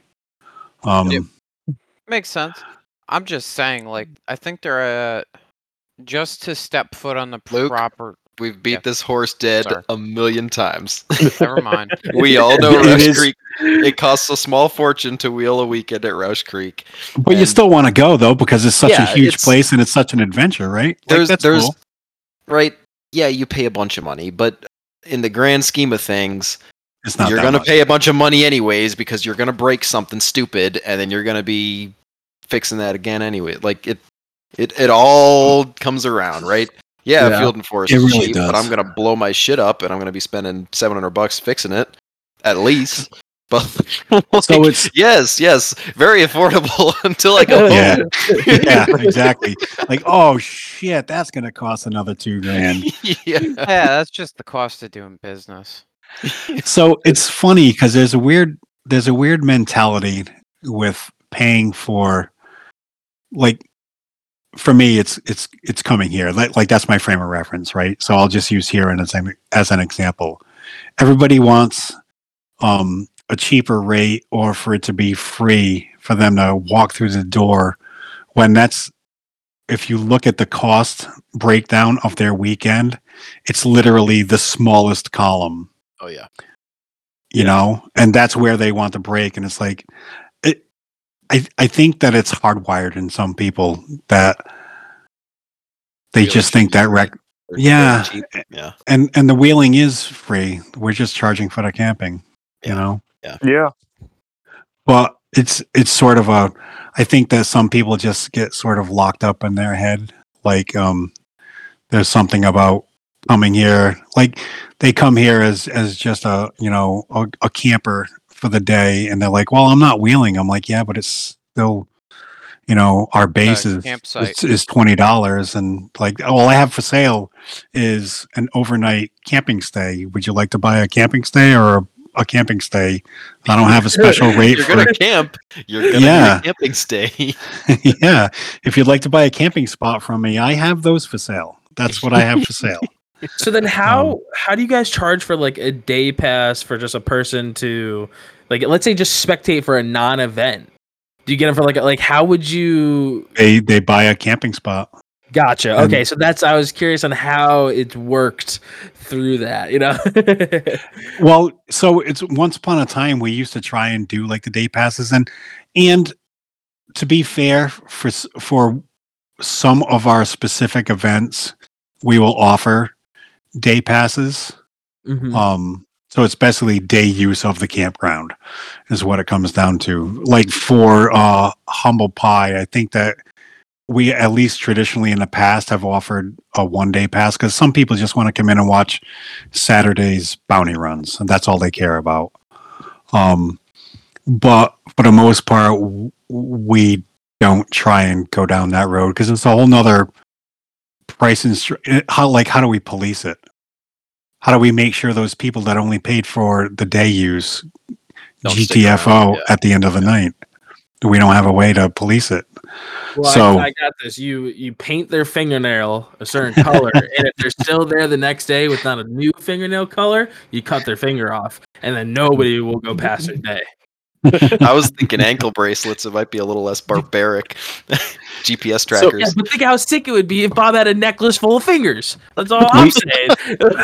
So we do have events where we give out armbands, like for the motorcycle rallies, for example. Everybody that comes in for that gets a wristband, and that's a lot of that is for dinner. Yep. It helps us make sure everybody getting in line is cool to be having dinner. Other times we have. I think one time we tried stickers on roll bars, but we've gotten away from that. I can see those becoming lost. Yeah. Yeah, exactly. Like we've done different colored mirror hangers too. I usually just leave it up to Liza. We definitely have a partnership. I spearhead everything that's mostly everything that's hands-on in the campground, except for the bathhouse. She does the bathhouse. Thank God, because you guys would be peeing and pooping in a shithole if it was left up to me to clean the bathhouse. But she a whole of shit in a her. trough of pissing. It's important to Liza that we, even if it's a crappy bathhouse, that it's at least a clean crappy bathhouse. So she takes it upon herself to clean that every week and do her best to make it as clean as she can. Whereas I take care of the whole rest of the place. Everything to do with the whole rest of the place, I do. Because she does everything on the administrative side of things. Like she figures out how to make events happen, and she figures out the logistics of dealing with people, and she deals with selling the tickets, and she deals with doing all the cool Liza things. She checks in most people every weekend because she takes it upon herself to be the person that's in the check-in shack and doing all that. She's giving me funny looks now because she doesn't think I should be talking about her. I think you're talking about nice He definitely things. seems like the unsung hero of that place. Not to downplay any of the work you do, but Liza administration is important. Very important. Liza is no doubt the unsung hero of this place. I know I said it in the last podcast. If it wasn't for Liza, this place would just be Harris Mountain. Oh God! Not that there's anything wrong with that. But, well, I mean, there is when it disappears. Well, exactly, and like we'd be on borrowed time, or it would just like it wouldn't be cool. Yeah, Liza makes it cool because she's not afraid to push for the structure. I mean, we have rules, and I know that a lot of people are turned off by our rules. Fuck them. Rules are important. And I get it. I can see both sides of it, but for a sustained business model, for a sustained place, we just have to have rules and structure. Yeah, exactly. Otherwise, it turns to mayhem and people dying and shit. And you guys don't need that in your conscience and whatnot. Like, exactly. We don't. We don't want that part. And plus, we want our place to be sustainable for the following weekend too. Like We don't we don't want people moving fire pits because I don't want the people coming the following weekend to have to deal with another burn spot on the grass. Yep. You know, we try and do the best we can as far as sticking to rig requirements per trail difficulty because we're trying to make the trails at their current difficulty last more than a week. Yep. Although I've taken to it's a running joke between Eugene and I say, use it up, tear it up, dig the holes. The only way we're going to stay harder than Badlands is if you guys tear it up. and it's literally just a joke because I have no ill feelings towards Chip and his place, the Badlands. Like, I think that New England needs more places like that, not less. So the last thing I would want to see is that place go under. I'm a fan. I'm a proponent of places like that, but I also like to have my fun with my friends, and so that's our little dig. Is the only way I'm going to stay harder is if you guys tear it up. So bolt those 46-inch USDs on. Let's go. Speaking of this, the guy we had on last podcast, I forget his name, and I feel like a jackass for it. Harry, he made the statement about how like 42s and 43s are becoming the norm for tires these days. And how much do you like? How do I word this? I kind of fumbled it in my head. Do you feel at some point you are going to have to adjust trails for how big the holes are that are being dug? That's a good question. I've actually already thought about if I need to mandate competition tires on the red trails, for example, because they're so gnarly. I haven't, and that's going to be a tough one for me to cross. But here's the flip side: you're kind of dumb if you try and go down any of our full red trails without sticky tires of some sort. The holes are so big, and the rocks are so big, and it's just so messed up that DOTs have absolutely no chance unless it's in the middle of drought and you pull barns with rear steer. Otherwise, the trails, red trails are not fun here on DOT tires. So I have given it thought. I haven't given any thought to having to change the tire size, because I feel like, so once you're on a set of 37-inch like red labels, for example, you can get down pretty much any trail here. You might have to pull cable a few times here and there because the holes are so big, and the 37 just is having a hard time keeping the diff clear. But it's not a game changer. Like, there's still guys who hustle down most of the trails here on 37s and don't really have a problem. Although Ricky Barrett just upgraded to 39s on Lemon Drop on Dana 30s. Rip those Dana 30s. Oh boy. Oh yeah. We're all like, dude, you go, but it's gonna make a big bang when it makes a big bang. It might not be bang, it may just twist and then crumple. But more power to him, man. He's getting it done, and to see him show up the week before that, he showed up Saturday for the season opener, and just the look on his face with the fairly fresh 39s on, he was so happy to be out and checking it out and seeing if and what's going to break and seeing how much better it went. And he was pretty happy. He went up something that Caleb Spillane spent 20 minutes floundering on and had to pull cable on, and Ricky came up right behind him and spent like 5 minutes on it and drove it. So that was pretty cool. Yeah, I mean, it shows that was it's fun. working. So I don't know if I Yeah, right. He's got to drive very gently. He's got to be careful of the holes that he gets trapped in.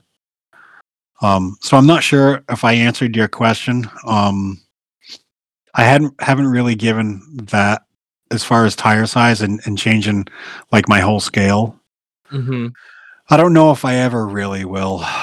To be honest, if anything, I'll just change trail classes. Although, what's past red?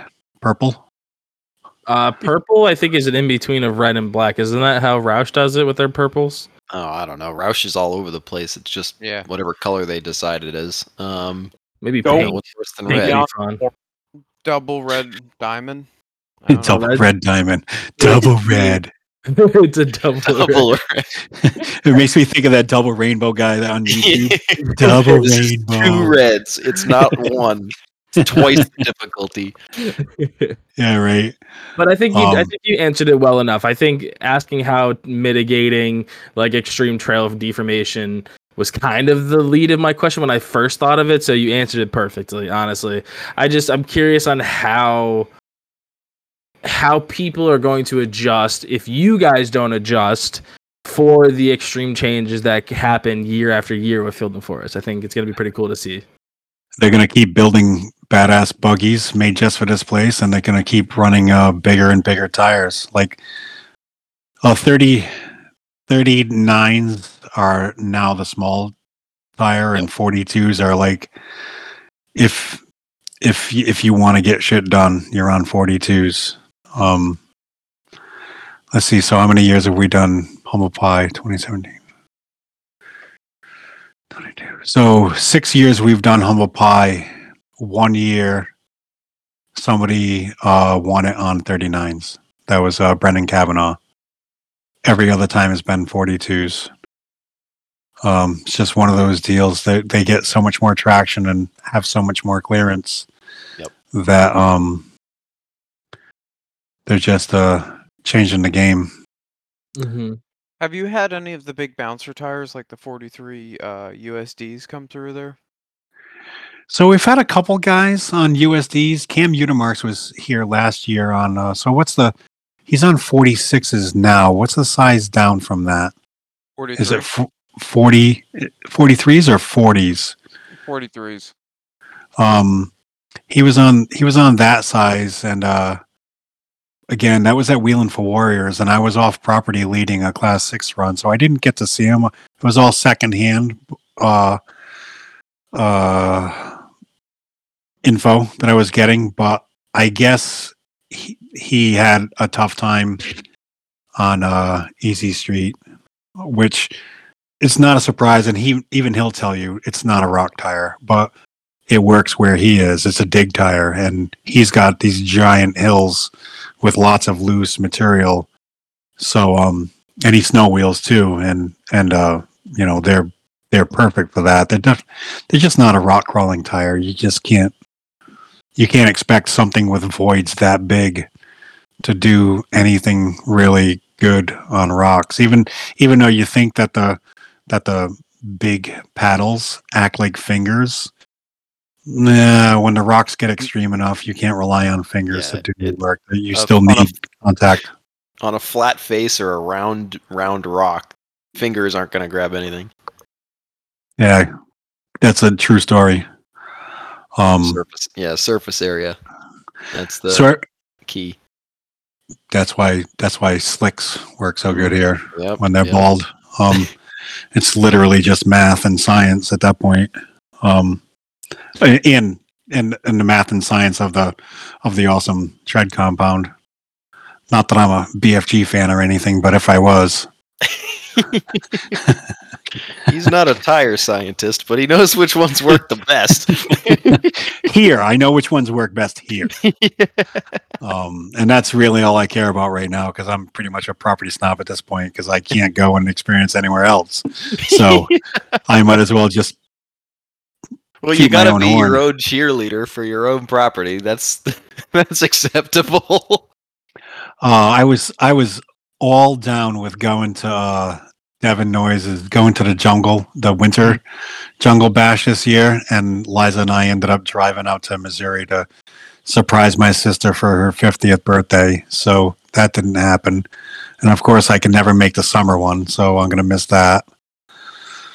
I guess I'll try again for next year's winter one and hope for the best, because I've yet to even see the property. But I love Devon, and half to 2/3 of the people that show up to that I consider friends and love to hang out with. So I'm desperate to go do something other than Field and Forest, but this is the beast that we're married to. Yep. That's one spot I'd love to check out. I think, I don't know if Which Chris property is this? the jungle. Oh, The perfect. jungle. Yeah. I don't know if Timmy or Chris or somebody invited me. I got the invite, but there was another trip going on, or I had other work to do on somebody's rig, so I couldn't make it. But definitely want to hit that one. I think it was the winter one too, and I was like, my rig probably doesn't have any business there in the winter. But yeah, that's I've seen really cool videos and pictures of stuff out there. Be cool one to check out. Yeah, I've heard nothing but good things about the place, and Devin and his family are just such solid people. I love Devin. So we have so we haven't even talked about Humble Pie last year. So Nate Gilbert won it again. I threw him a curveball I threw him a curveball for 2022. I added something to the bounty run. So you guys are familiar with the format of Humble Pie, right? It's Yes. they have 24 hours to qualify running 6 red trails. They have to run Everything Sucks Redux, Sucker Punch, Elm Street, Summit Street, and why am I missing one there? Summit Street to Easy Street. Did I miss Easy Street? Maybe that was the one. Yeah, you missed Easy Street. So Easy Street, and so Summit Street is meant to be a preamble to Easy Street. So that's probably why I saved Easy Street to last. So anyways, so they have 24 hours to run those 6 trails, and they show me pictures of doing that. Then that qualifies them to run the bounty run, which is Nelson's Crawl, which ends at the beginning of Devil's Bunghole. Devil's Bunghole ends at the beginning of Devil's Taint. So they have to run the gauntlet of all 3 of those. So this year I added like 2/3 of the way through Nelson's Crawl. Nelson's Crawl just zigzags back and forth between Green 2 and Lake Trail. Well, on one of the curves where Nelson's Crawl gets really close to Green 2, right across from that is a little red obstacle, like a little chute. It's probably like 40 yards long, 50 yards long, called Sidewinder. And I made it this last year so that they had to do that also. And totally threw them for a curveball. Like the people who hadn't been talking to me the weeks leading up to it were totally surprised. They're like, what are you even talking about? I didn't even know this existed. I'm like, well, it exists, and there it is. Yeah. So Devin was one of the earlier guys. Like, he was in the first half for sure. Like, maybe even in the first third of guys who got a shot at running the bounty, because they basically run the bounty run in the order that they qualify. So it gives you incentive to run the guys who want to run early. They run through the qualifiers, fairly quick. It sort of gives a reason to push yourself through the qualifying runs at a quicker speed. Mm-hmm. So he was one of the first guys through there, and don't you know that he moved a rock the size of his Jeep? Like, he just caught it. It was towards the end of it, like as just about when he was cleared. When I say this rock is massive, if you guys come up this year, you'll see it, because he painted D-Rock on it. So I said that's going to be named for you now. That's D-Rock. Devin's Rock, D-Rock. And so he went up with a spray can and painted it D-Rock. It's at least half the size of his Jeep. It's just this massive, monstrous rock that he just stove his Jeep into and dragged down this hill, and he completely rearranged it for everybody. And it's in such a messed up spot that it screwed everybody up. We had Jesus. I think we had like 4 people at least time out before they got to Nelson's Crawl. So I think it's 40 or 45 minutes. You have to do the whole run. But the caveat there is you have 20 minutes to clear Nelson's Crawl. So you have to be crossing the Devil's Bunghole sign in 20 minutes or under. Mhm. If you don't clear that within 20 minutes, then your whole bounty run is gone. Yeah. And I did that right from year one. In year one, you had an hour course time with the caveat that you had to clear Nelson's Crawl in a half hour. And as everybody got faster, I've been knocking the times down. And that last year, instead of knocking a time down, I just added an extra obstacle that screwed everybody up. So, yeah, we figure that if you can't clear Nelson's Crawl in 20 minutes, that you're screwed anyways, and we got to try and get everybody through in a timely fashion. So, and everybody's pretty on board with that. I think that's the first time that I've ever had to DQ anybody for not clearing Nelson's Crawl, and there were like at least 4 people. Wow, that's wild. Yeah, Taylor Catrini didn't do it in time. She was in a borrowed rig. I think Mike Craig didn't do it in time. There was at least 1 or 2 other people too. I can't think of them off the top of my head, but might have been Chris Cinnamon. Might not have got there in time. Oh my God, Chris Shinneman talking about the cat. Oh yes! Holy We still have crap! those pictures. Oh my gosh, it's gruesome. I was in awe. Like, listening to that podcast was great to begin with because he and Kate are so awesome. And then that extra 20-minute bit at the end, I was like in awe. I was like, what am I even hearing right now? These guys just dragged this out of him. This is awesome. And I love that he was happy to talk about it, but that is the craziest thing to me. That I guess cats are venomous after a certain amount of exposure and puncture and shit. That blows my mind. I never knew that. Yeah, right? Keep cats the fuck away from me, man. Yes, I'm good on that. No cats for you. Fuck no. They live under his single wide, so he's biased. I heard one meowing last night. Oh no! You hear him every once in a while. It's odd, but the floors meow. It's normal. Meow. It do be like that. I can't argue. We've got like 3 of them in the neighborhood, and they're all kind of cute, but I don't want them. They're good from 20 feet away. Yeah. Yes. Yeah. They're good to wave at. Oh, look there's the cat. Hi, kitty. Bye, kitty. Exactly.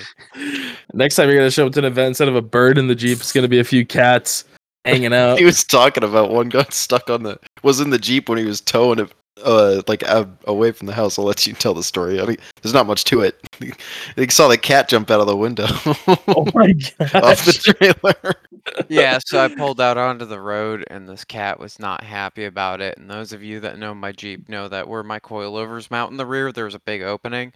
So I saw this. It was the orange one, Graham. So I saw this always the orange ones. fuzzball hop out from like inside of my Jeep onto the tire, and like I'm only going like 5 miles an hour. Then he hops down onto the trailer and off the trailer and skitters away into the yard, and I was like, huh, well, good for you, buddy. Not relocated today. You live to fight another day. Yeah, you're not ending up in West Virginia. Man, that'd be something. That'd be a long ass drive. I think you own the cat at that point. You The lucky highway, you look kitty. back, there's just a cat on the trailer. Yeah, cat on the trailer, bird in the Jeep. The bird next? was just insane. Oh shit. So do you have any motorcycle like events, not for at Field and Forest, but that you're excited that you're going to? Got any rides coming up? I had big plans for rides this year. unfortunately, I may not be able to do what I wanted to do. I had big plans to do the New Hampshire Flatlander Adventure Route, which is 500-mile route around New Hampshire. I had big plans to do Northeast Backcountry Discovery Route, or at least the best parts. I wanted to do Massachusetts and Vermont part of that, and then come back down through Vermont on what's called a Dirty Dog, which is supposed to be a pretty cool loop. But I'm a little up in the air as far as what's going on with me. So I don't think other than what's going on here, I'm not really sure I'm going to be able to do anything this year. I know it's a bummer, even though I just bought a brand new bike. Hey, it gives you something to hope for, you know? Get something to think about for next year. Yeah. I'd love to tell you more about the bullshit I've got going on, but I don't think it's for public consumption on a podcast. But yeah, whatever. I could probably tell you guys offline or something. But anyways, I don't really know. I'm a little up in the air as far as my adventures go this year. Mm-hmm. I might just be stuck having adventures here at Field and Forest this year. So Who is such a bad place to have adventures at, you know? Well, yeah, there's worse ways to make a living. So Nate Gilbert became our second 2-time winner at Humble Pie this past year. Mm-hmm. Which was pretty cool. He's also the guy that just built Eugene's buggy. And I invited so it's funny about that. I was looking to invite a bunch of the guys from X Rock to compete in Humble Pie, and only one team took me up on it, and that was Dean and Danny Benner. Dean is dad, and the guy that built the buggy. Danny is his son, 16-year-old son that has been starting to drive over the last year and a half. Don't you know he came in second place? Wow, that's exciting. Super cool. And talk about a quality family. I can't say enough good things about the Benner family. Super quality people. And it was actually pretty cool. Danny is a pretty humble and quiet spoken kid. And he puts his driving where his mouth is. And it was, I just wanted to give them a shout out before we moved on. That was pretty cool. It was a cool year having some new faces, having Chris Shinneman step up and take the run. At first he was like, no, and then he's like, you know what, Bob, I'll take that spot if it's still open.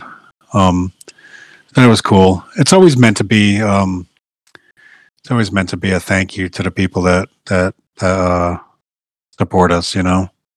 People that show up a lot and are wheeling a bunch. Like, I think I may have been talking to you. I don't remember when I was there, and you were just, I think we were making fun of Timmy because he gave him a spot or something, but he hadn't had his rig running the whole year. I don't know if he ended up competing or not. I think it was dependent on whether he could get it running. You give him a spot, but that's funny because he actually worked me over for the spot. I wasn't giving him an invite because he hadn't been there with his rig all year and it was down. And like, no hard feelings or anything, but like, happens, but if somebody's rig is down for the season, I'm not going to go out of my way to like give him an invite because shit happens and whatever. He actually worked me over for that spot, so I gave him the spot. Did he end up running? Yeah, very minimally, but okay. It was in that time when his rig wasn't running right. He couldn't make the Holly whatever is on it run right, and so I don't know. No judgment on my part. I don't really care. I just want I want people to have a good time, and I don't want people who come and watch to get bored. I've actually asked that before. I'm like, so do I need to like change it up? Do I need to get fresh faces in here? Mm-hmm. Like, at what point do I not invite the same people over and over. And Eugene explained it to me. He was like, Bob, it is what it is. It's always meant to be appreciation for the people that show up and wheel here, and the local people want to come and watch local wheelers. So don't sweat it. So I took that to heart, and I guess I won't sweat it. But I'm also not afraid to give an invite to people like X-Rock last year, for an example. I basically invited everybody who was a pro who did better than like 2 gates an invite. Most of them couldn't because they had prior engagements or whatever. But I think this year, now that they saw Dean and Danny do so well, and of course Dean will tell stories, and also Hans actually came to Humble Pie and he spotted for Joe DeCenzo, who was an X-Rock competitor, and he was in Humble Pie, so he got to see firsthand. And I think that more of those guys will be more apt to want to be part of it, because Hans left with a favorable impression and the Benners left with a favorable impression. So might be able to get some of those bigger professional names to step up and show us what's up, or we can show them what's up. Yeah, that's always cool when you get the recognition from professionals, quote unquote. People who, I don't know, it can't be a job, right? No, I guess they win a lot. So basically the definition of being a pro is that you get paid for it. Paid, yeah. I was gonna say, doesn't mean it's your job. You just get paid. Okay, you're getting paid. Yeah. Or the chance of payout. getting paid. Yeah. So basically, everybody who's won Humble Pie is a professional rock racer. True. Because they've all won a cash payout. Oh yeah. Do you have to specifically win? Because even if somebody doesn't win the Super Bowl, they're still a professional football player. So yeah, but they're getting paid to play football. What about a motocross rider? If you're in the pro class, just because you didn't win doesn't mean you get paid. So how does that work? Now we're getting into the kerfluffle of it. That's a gray area. Yeah, that's a good point. I don't really know. Pay them all a nickel, so that way they can all call themselves pro. Yep. Well, you got paid. I mean, you spent more than what you won, but still won. I don't think you necessarily need to be labeled as a pro to run in pro class. Mm-hmm. If that makes sense. I don't know that. That's a good question. That's no, it really is a good question, because I was just going to say, what happens if you run in a class and you never place, but it was considered a pro class. Are you considered a pro? Only if you make it into the main event, I guess. I don't know. You're just an amateur that somehow got thrown into the pro class, I guess. Yeah, exactly. And then is it a point system? I don't know. I think we're going into the weeds. Yeah, right. Stuff that I don't really know too much about. Either way, I would not. If somebody who ran Humble Pie wanted to call themselves a pro, I wouldn't contradict them. No. Right. Well, there's four guys that can say that they're pros because they're winners. Eugene, 2-time winner. Nate Gilbert, two-time winner. And then Andy Boris, 1-time winner, and Brendan Kavanaugh, 1-time winner. All have payouts, so they can call themselves pros. Well, plus Brendan Kavanaugh was already a We Rock guy, anyways. He was already running We Rock, and I think he dabbled with Hans's X-Rock series some too. So and he was probably successful enough to at least place, if not win. So he probably got payouts, so he could call himself a pro. They need a professional rock crawler badge of honor, like those little trail badges. Trail rated badge from Jeep. Professional crawler. Been paid right? to do this. Can you imagine if we had Jeep trail rated so what's the word for those badges when you do a trail? I think it's badge of honor. I think that's what it is. Yeah. Can you imagine if we had badges for here? Yeah, Devil's Taint. I got the badge of honor for Devil's Taint. In a full body Jeep. It's actually, I love that you brought it up because I was thinking about that like when we were at AOP and then just some of the other properties like that I've looked at the names of, and I'm like, I keep thinking back to Field and Forest's names. I'm like, wow, we really know how to name them out there. They're way more entertaining than the stuff that they've got. Like AOP, it's Trail 41, right? That's nothing fun about that. They've got like Cream Pie, Granny Templeton. Yeah, no, but they had to rename it because ironically somebody got mad at the trail name or something somebody was saying. So it used to just be Cream Pie, but now it's Oatmeal Cream Pie as to not make people mad. Oh, are you kidding me? Completely Dude, who doesn't off love the wall for the pie? South. What the fuck? I don't know. Jesus. Meanwhile, we go. Granted, you have like normal trail names like Easy Street, which is I don't know. I find the Easy Street just to be a funny name for a trail, and then all the off the wall crazy ones like Devil's Taint and Bunghole. Hold on.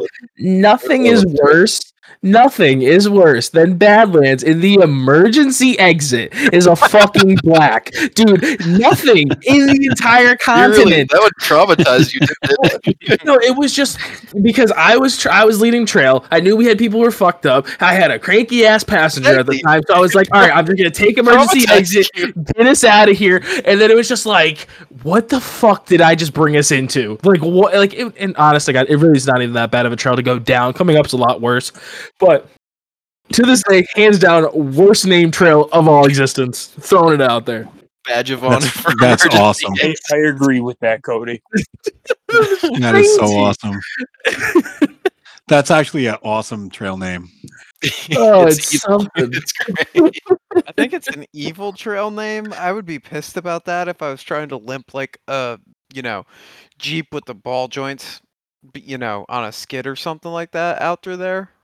That would piss me off. You get through it. It's downhill if you're actually using as an exit, I guess. So, we dragged my thing down the buggy trails at AOP. It all worked out. You don't need to have a functional rig to go downhill. Uphill, it's harder. And you'd be amazed where you can go down. Yeah. As long as you've got the different. So yeah, Easy Street is short for easy to break your shit street. Oh. Elm Street is because everything's a nightmare. So it's nightmare. It's a nightmare on Elm Street. Yeah. I think I put that one together, but Easy Street I didn't know the origin of, so that's cool. Yeah, well, at least I don't know if that's official, but like that's for 15 years. Anyways, that's always been the way it's described as Easy Street is easy to break your stuff on, easy to break all your shit on. So I just ran with it. I just assumed that that's why they called it Easy Street. And of course, everything sucks is self-explanatory. Yes. That one's a dick. One of my favorites. Is it Everything Sucks Redux? That's Redux. There is no good reason to go on that unless I'm making you. That sounds like a lot of fun. It's a nightmare, and everybody will tell you it's just a jerk of a trail. And the only reason that anybody who's in the know only runs it to practice for Humble Pie, because I'm going to make you run it on Humble Pie. And that's about it.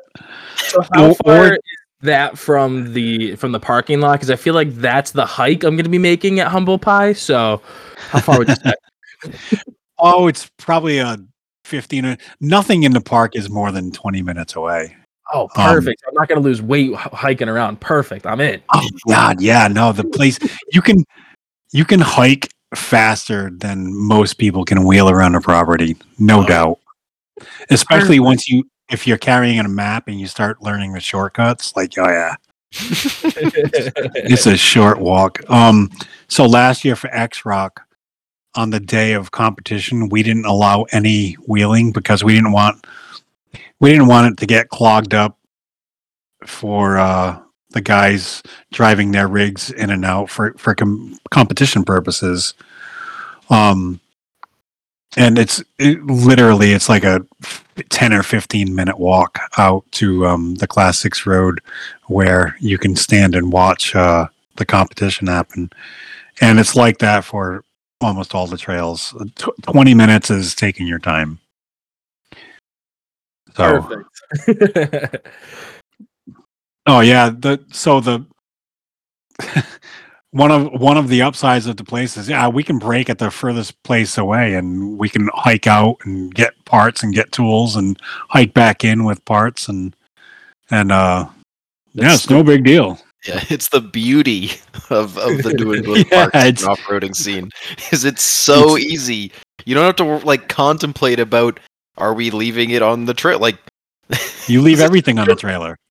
Or are we leaving it in the woods? I mean, though, like when we were at AOP, I don't know. That's like a really for a lot of parks, that's not something you do.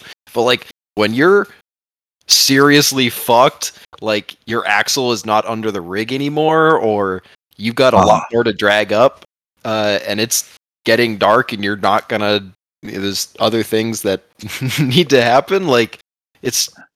You have to make that call, right? And then you're like, it's weird. And I do like that about the New England stuff is you break, even if it's catastrophic, just drag it out, fix it in the lot. Yep. Or walk out and get it the next morning. Exactly. Like, oh yeah, it's 7:00 at night and my shit just blew up. I'm gonna just walk out and drink beer and eat food, and I'll get this tomorrow when it's light out again. Yep, I'm out. Yep. The walk of shame. Mm-hmm. We see many people do the walk of shame. That's the sticker that you got to get made. Oh, that's a good idea. Walk of shame. I walk of shame survivor. Yes. Made it in and out without breaking an ankle. Yes. Oh, I'm on it. I'm so gonna do it. Yep. Walk of shame survivor with a funny little stupid graphic or something. You gotta find a picture of somebody's broken rig and break it down. And somehow you have to have a designer do it or something, but somebody who's good at art. Yep. Oh yeah. I'm on it. That'd be funny. Good one. So what else? What else you want to talk about? I don't know. I was just trying to think of something to come up with. Luke's been a little quiet, so maybe he's he's got to be brewing something up over there. But is there any new rigs that you've seen on social media that you're excited to see? Has anybody built anything new or changed anything that gets you excited? Not that I haven't already seen in person. To be honest, I don't really follow a lot of builds online. I don't really have a good reason why. I think that's because I'm not really heavy in the off-roading scene anymore myself. Like, I'm still an enthusiast, but I don't care about building anything myself anymore. So I only follow close friends when they're doing cool stuff. I am interested in seeing Dave Smiley's rig, which is Michael Catrini's rig that he just built that he brought to King of the Hammers. Yes. I am interested in seeing that in person. I'm looking forward to comparing size differences between that and Eric Swenson's. Although I guess it's pretty much based on Eric Swenson's, right? Did I remember Mike saying that? Yeah, they're similar. It was sort of that size. But anyways, I'm looking forward to seeing that new one. I can't wait to see Chris Shinneman's baby buggy when that makes it here. That's can't wait. That's going to be awesome. That's exciting. I'm excited for Chris for winning that. It's always fun. Yeah. when Yeah, you see people I win am really too. cool raffle stuff like that. And he's such a quality person that I'm so Yeah. glad that somebody of good caliber got that. Someone who's not a jerk. Yeah, definitely. And one you'll see on the trail, right? That's the worst. Exactly. When some random person, and no offense to the random people who do win raffles, I'm sure they're great people, but it's like, it's cool when it's somebody you have wheeled with, or you'll see him out there doing stuff with something cool that they just won. Yes. Yes, and I'm so psyched for him and them. Michael's given away another chassis. I think he mentioned it in his podcast. He's given away another chassis at Wheeling for Warriors. I guess he's going to have them all set up here too. So that's going to be cool. Also, it's funny that you bring that up. There is another Friends rig that I'm looking forward to seeing. It'll be, I guess technically it'll be chassis number 3 from MN Off Road. So MN Off Road. That's Nate Gilbert. He built. Of course, he built his Hayabusa rear engine powered buggy that he's won Humble Pie with twice. Wait, hold on a second. Somebody, do you know what he's done for a transmission? We've probably talked about this. I can tell you a little bit of it. So he's running the Hayabusa into a 2-speed Power Glide. Oh, Okay. what? Yeah, God. he does a lot of his own machining and he makes lots of custom stuff. So that's something that's always interests me. But the idea of, I think those revved to like what, 14,000? Well, it's a Busa, so it's probably 12,000, 12,500 or so. But like the 2-speed Power Glide can actually withstand that much RPM. That's fucking impressive. Well, and he's still running through the Hayabusa 6-speed transmission, so he has 6 gears to pick in front of the 2-speed automatic. Okay, how thick of a chain? I have too many questions now. We got to talk to this dude. Now I'm interested. Right? What? He actually would probably be a pretty good guess because he last year they debuted Eugene Whitford's buggy that he built. And I have another friend that I think he's trying to keep it under wraps, so I'm not going to drop his name, but another good close friend has plunked down and committed to having Nate build a from scratch buggy. So I'm looking forward to seeing that. It's going to be a pretty cool ride because Nate builds exquisite stuff. He knows what he's doing. If you should come to Humble Pie just so you can check out Nate Gilbert's buggy. I need to now. This sounds so cool. Oh my god, he built his own portal boxes. He adapted the Hayabusa to a 2-speed Power Glide, so he still has 6 gears to pick in front of the 2-speed Power Glide, and I believe that he still retains the ability to engage and disengage the Hayabusa clutch, so he can do basically a neutral drop, but he uses, rather than putting a Power Glide into neutral, he basically power dumps into the input of the Power Glide. This is very confusing as to how that actually holds together, but I love it. You got to figure Power Glides Power Glides are made to take lots of horsepower, so the horsepower question isn't really a question. They're not much horsepower to begin with, anyways. Really, they're like 90 or so, right? And Power Glides are holding up behind 600 to 1,000 horse dragsters. They are the dragster transmission of choice, especially 8th Mile. Like all those street outlaw guys who are running 8th Mile, those are all Power Glides, man. So it'll take the power, and then you have to figure the output. So the output on the Hayabusa is made to be run to a chain. So it's basically the pinion. Think of it as a pinion in a ring and pinion. Yeah. It's made to go through further gear reduction.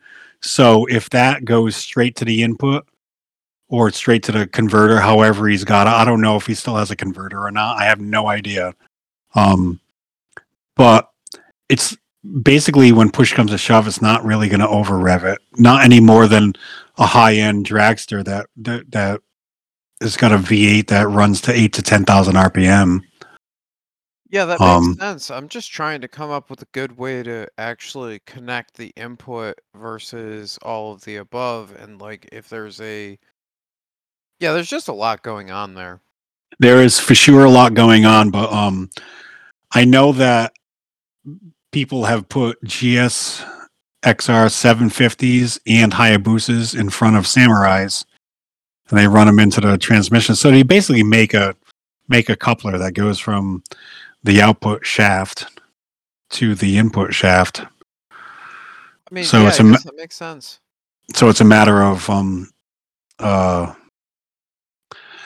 taking apart a clutch disc for the input on the transmission, and then it can be as simple and as backyard and savage as welding a tube to the outside of like a counter sprocket, a drive sprocket. It can be that savage, and it'll work. I don't know how long it'll work. Come down to how centered you can make everything and stuff like that. How accurate you can be, but it is doable.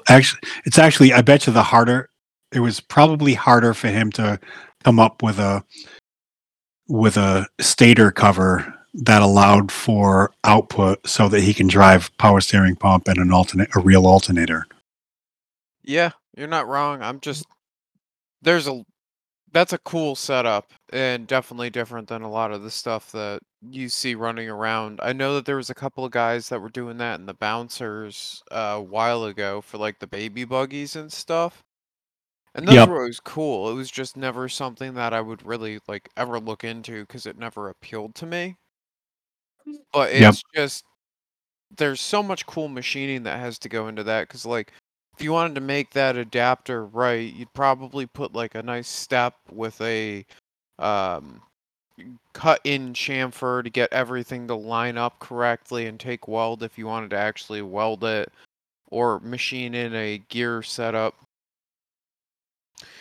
And I'm sure that it rips.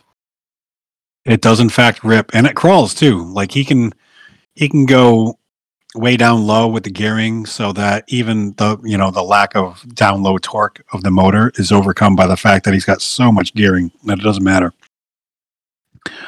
Yeah, well, when you've got 10,000 to 1 gearing, you can make something happen.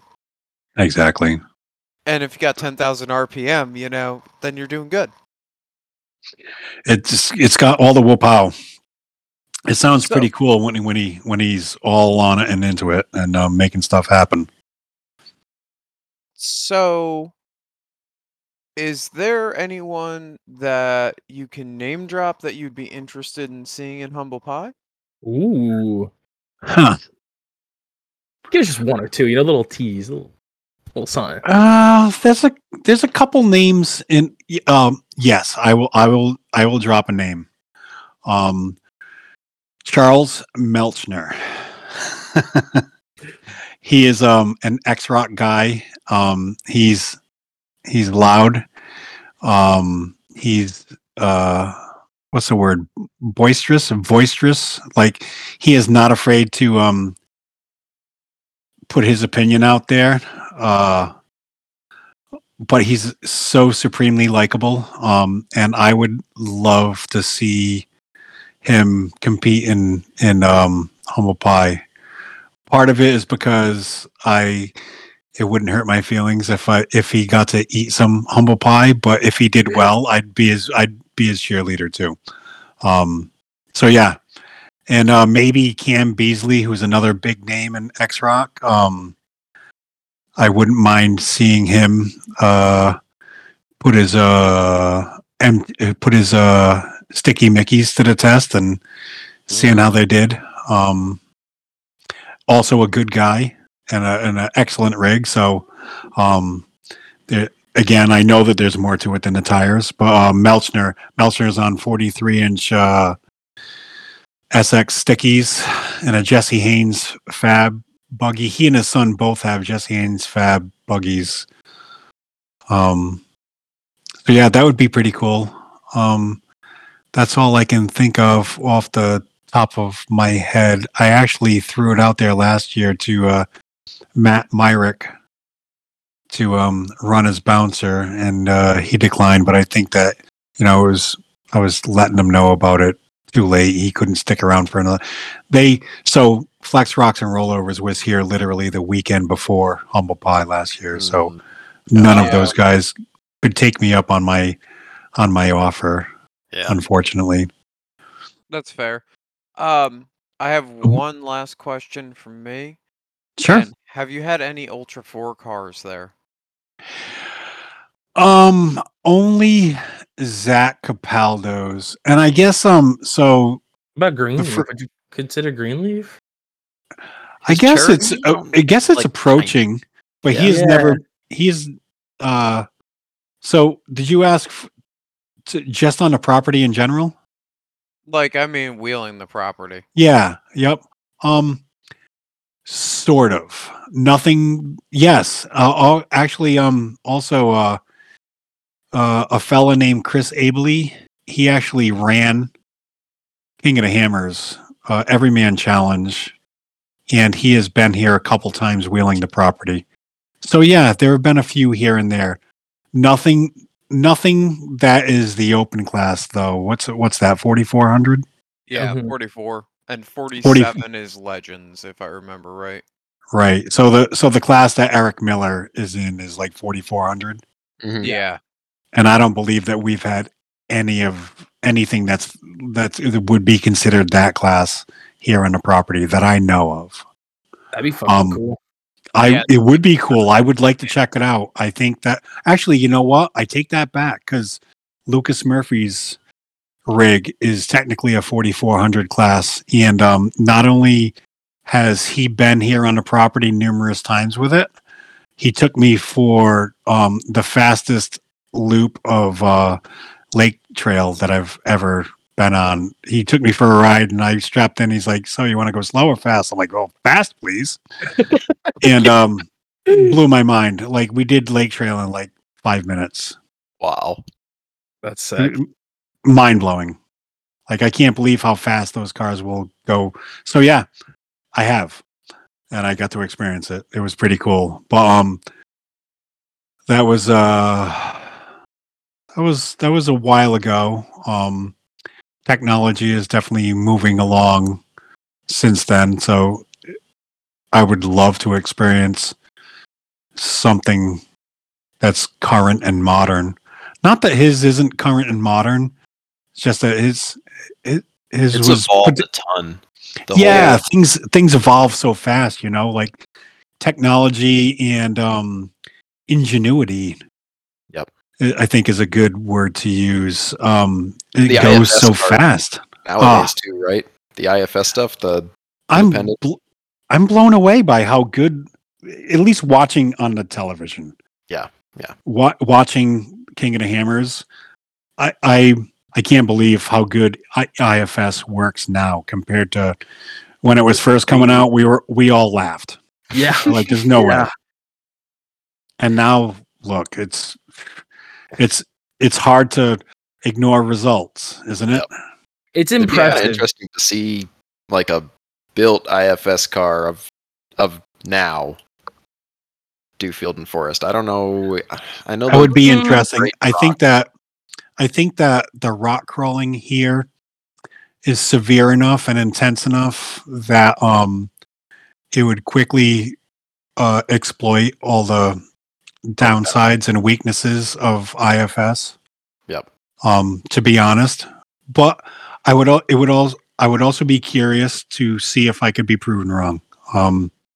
I'd be the first one to admit that, wow, I had that pegged all wrong, and you showed me what was up. But my gut says that this is gnarly. So the rock crawling, I'm probably going to get lambasted by somebody who's going to hear this and get their everything all in a jimmy. But the rock crawling here is way harder than the rock crawling out king of the hammers. Without Period. a doubt. I don't think anybody can fault you on, or even get mad at you saying that. It's Yeah. You can't compare desert rocks in California to. Like one of the things that Lucas Murphy said to me when he was first going out there all the time, we were just having a discussion. This is back when he had his first buggy, and I was still building his diffs for him the week before he'd go out, because he waited till the last minute because he's a working man. And he was like talking about pre-running. He's like, "Yeah, I'm pre-running the desert. I'm not pre-running any of the rocks because I know how to rock crawl." And he's right. He comes from out here, and he's exposed to field and forest all the time, so he doesn't need to practice the rock crawling, at least in his head, to finish. Because that's back when his goal was still to get a finish, to finish under time, and to get a finishing spot. So nowadays, if you want to place, like if you're looking for top 10 and better, or top 3, you need to pre-run the rock crawling too, because you need to have it hammered into your head. You need to have it sort of memorized, or you need to have at least notes that your co-driver took that says, all right, when we're here on this trail, I can go up, I can get away with going up and around here if we get in trouble because XYZ. And like, you need to pre-run all the rock. Yeah, you can't be thinking about all that in the moment. You have to sort of have an idea of what you're getting into, even if you know how to rock crawl, like you said. Yeah, because speed. Because you need to pre-run it for the speed part of it. You need to pre-run it so that you can figure out how to go fast through that rock section. Whereas if you know how to rock crawl, you don't need to pre-run it in order to get through it. You need to pre-run it so that you can go fast through it. Mm-hmm. The desert go fast stuff has always been entertaining to me, but that's a totally different animal. It is. There's something pretty cool about watching them do 100+ across a desert, isn't it? It's wild. I find it particularly interesting though, like watching the Millers keep up with the IFS cars. It's been wild to watch the changes in how they shock cars, or like the shock setups that they are running now, and how many stages that they have in the suspension, so that you can control what the car does on every single step of the rebound and, falling away, if you will. Yeah, good point. And the pre-running and the R&D that go along with that too. Like they've got to put hours upon hours upon hours into just pre-running and making changes and making mistakes so that they've got a database to fall back on. Yep, just insanity. The shock stuff goes well beyond. That's a Mike Catrini. Yeah, I was just going to say that's out of my hands, bro. We'll leave that to Mike. I only know just enough about shocks to get myself in trouble, and when I'm in trouble, I just message him. I'm like, so this is what I'm doing and what I'm trying to do, and so what does this do? And he helps me. Like, it's funny because like with shocks for like off-road rigs, it's the same for dirt bikes. And there was this kid who I saw, he was on TikTok, and he was talking about he came up with this website that you could type in your weight, type in what you wanted to do like type in all the information, and then it spit out like perfect specs for what would be best for you. And I remember I commented, I'm like, dude, you gotta monetize this. Like there's guys who literally make a living off of just tuning suspension alone on dirt bikes. And he was like, yeah, that's actually a good point, and put it up there for $1. And he said, like, he DM'd me and he was like, dude, that was the best thing I've ever had. Like, was somebody just telling me to like, dude, monetize this, because he didn't understand the value. And imagine if there's something like that for rock crawling. Like how insane that'd be. Like, oh, add 14 clicks here, drop a little bit of the top spring out here, like do the XYZ. Be nuts. Be insane. That's pretty sick. That's Yeah. awesome. I can definitely see that. But then what about being there in person? Like, So, I mean, I guess, yeah, I mean, I guess you wouldn't get the same expertise value out of it. But according to multiple people on the page, again, this is just the internet. You never know. People could be bullshitting. They also that it was like a major difference and it like really, really helped them. But I don't know. It was kind of crazy to think if there was a way to like, this would be a Graham thing because he's the only one that I know that can mildly code or even read code. To come up with something like that to give you all the different angles and the best outcome for you. And then doing like what Mike Catrini said, which is instead of like trying to plan the big picture and then change big picture, it's like try little things to find your happy medium, that Goldilocks point for you. So I wonder if there would be even a possibility of doing something like that. Yeah, I mean, I'll chime in because you just called me out, not about the coding part, but just about you're essentially, and this is because I'm not a programmer by any means, but I'm a automator, I'm a scripter, I build processes. That's kind of what I do as the, IT guru of the company. Yeah, the nerd of the company, right? Nerds So are good. automation is great, but it only gets you so far. You still have to have something or somebody who knows either what buttons to push or the nuances to the system, right? You'll never completely get rid of the shock master in this case. You can build a calc. And this is going back to Mike Catrini again, right? You can have the suspension calculator, and that'll get you so far, but it doesn't give you the whole picture. You really need to understand. You need to know the nuances to the system and know that it's not a perfect system because you can't account for every single factor in any sort of automation or program. And you have to have those specialists to polish the final product, whatever it may be. You can probably get 95% of the way there, but the 5% is what's going to differentiate you in a race, right? Versus, 95% is probably good enough for anybody in this podcast right now. Like talking now, 95%, we'd be head over heels way better than if we hadn't. But for anything beyond that, you definitely would. You need somebody who knows how that stuff works. Yep. You still need to understand how you need to fine tune from that awesome base setup that somebody gave you based on the numbers and what you wanted to do. Like it's because I can totally see how cool that would be if there was a calculator where you could say, this is what I want to do. This is what bike or vehicle I'm running and how much it weighs, and this is how much I weigh and what do I need to do. But you still need to implement that. You need to put that all together and then be able to go out and say, all right, it's still not doing this. I need to change it and do this. And it's like Michael said, you're really looking for the changes that you want. You're not looking for the perfect numbers in the calculator. You're looking for the changes in the direction that you want it to go and to do the things that you want it to do. Sorry. No, it's all good. I do like having the ability to plug changes in so I can put a number on them so I can get a reasonable idea as to what the change that I am looking for looks like.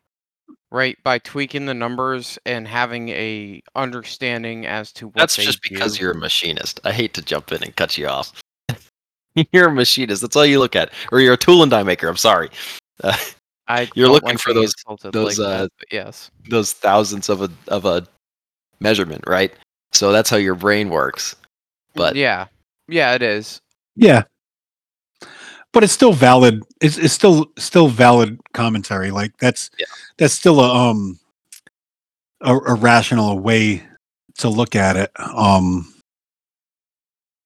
Me personally, I wouldn't mess with the calculator so much as I would just look at it and say, all right, the geometry is telling me this, and I need it to.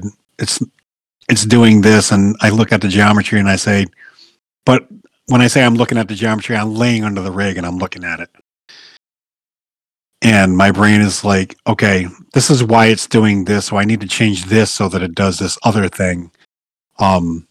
Just because I can't be bothered with a calculator. I was the same way bending tube. I could never be bothered with the BendTech software. Rather than spend that time with the software, I would be out in a shop messing with things using giant angles. I had 2 yardsticks that were bolted together, and that's what worked for me. And figuring out how to do notches, it was all hands on rather than trying to spend the time making a computer program work. I would waste all that time doing it hands on. Either way, I was burning the time. To me, it made more sense to Go do by it hands. feel. Yeah, exactly. Go by feel. Right. Yep. I'm not saying it's right or wrong. It's just how different brains work. Yep, 100%. Sorry to bring up such a tangent ask I was gonna say, how the hell I'm sorry. Oh no, it's cool. It's still all off road and stuff. And, and honestly, anything we talk about on these podcasts is all pretty cool. No matter how tangent it goes, it's still fun stuff. It's still the same kind of stuff that we would be talking about around a campfire, right? Exactly. Yeah. Exactly. Well, we are deeply past our time of usual. We're about ending. 3 hours. We're about there. Holy moly! How did that happen? So I got 2 hours and 53 minutes here on my watch. It'll probably be roughly there. Well, I just wanted to say thank you, everybody, for listening. We appreciate every single one of you. Thank you for coming back every single week. We don't know why you do it, but we're happy that you do. Just want to say thank you, Bob, for coming on. You're always an excellent person to talk to. It's always a great time. And on that note, I got nothing. I was gonna say, why do you better pick it up? On that note, if you want to be serious at FnF, 42-inch red labels, don't worry about the cost. The smiles per gallon are worth it. Apparently, we're going to see what happens when you bolt 40-inch stickies to a Dana 30. Stay tuned for that.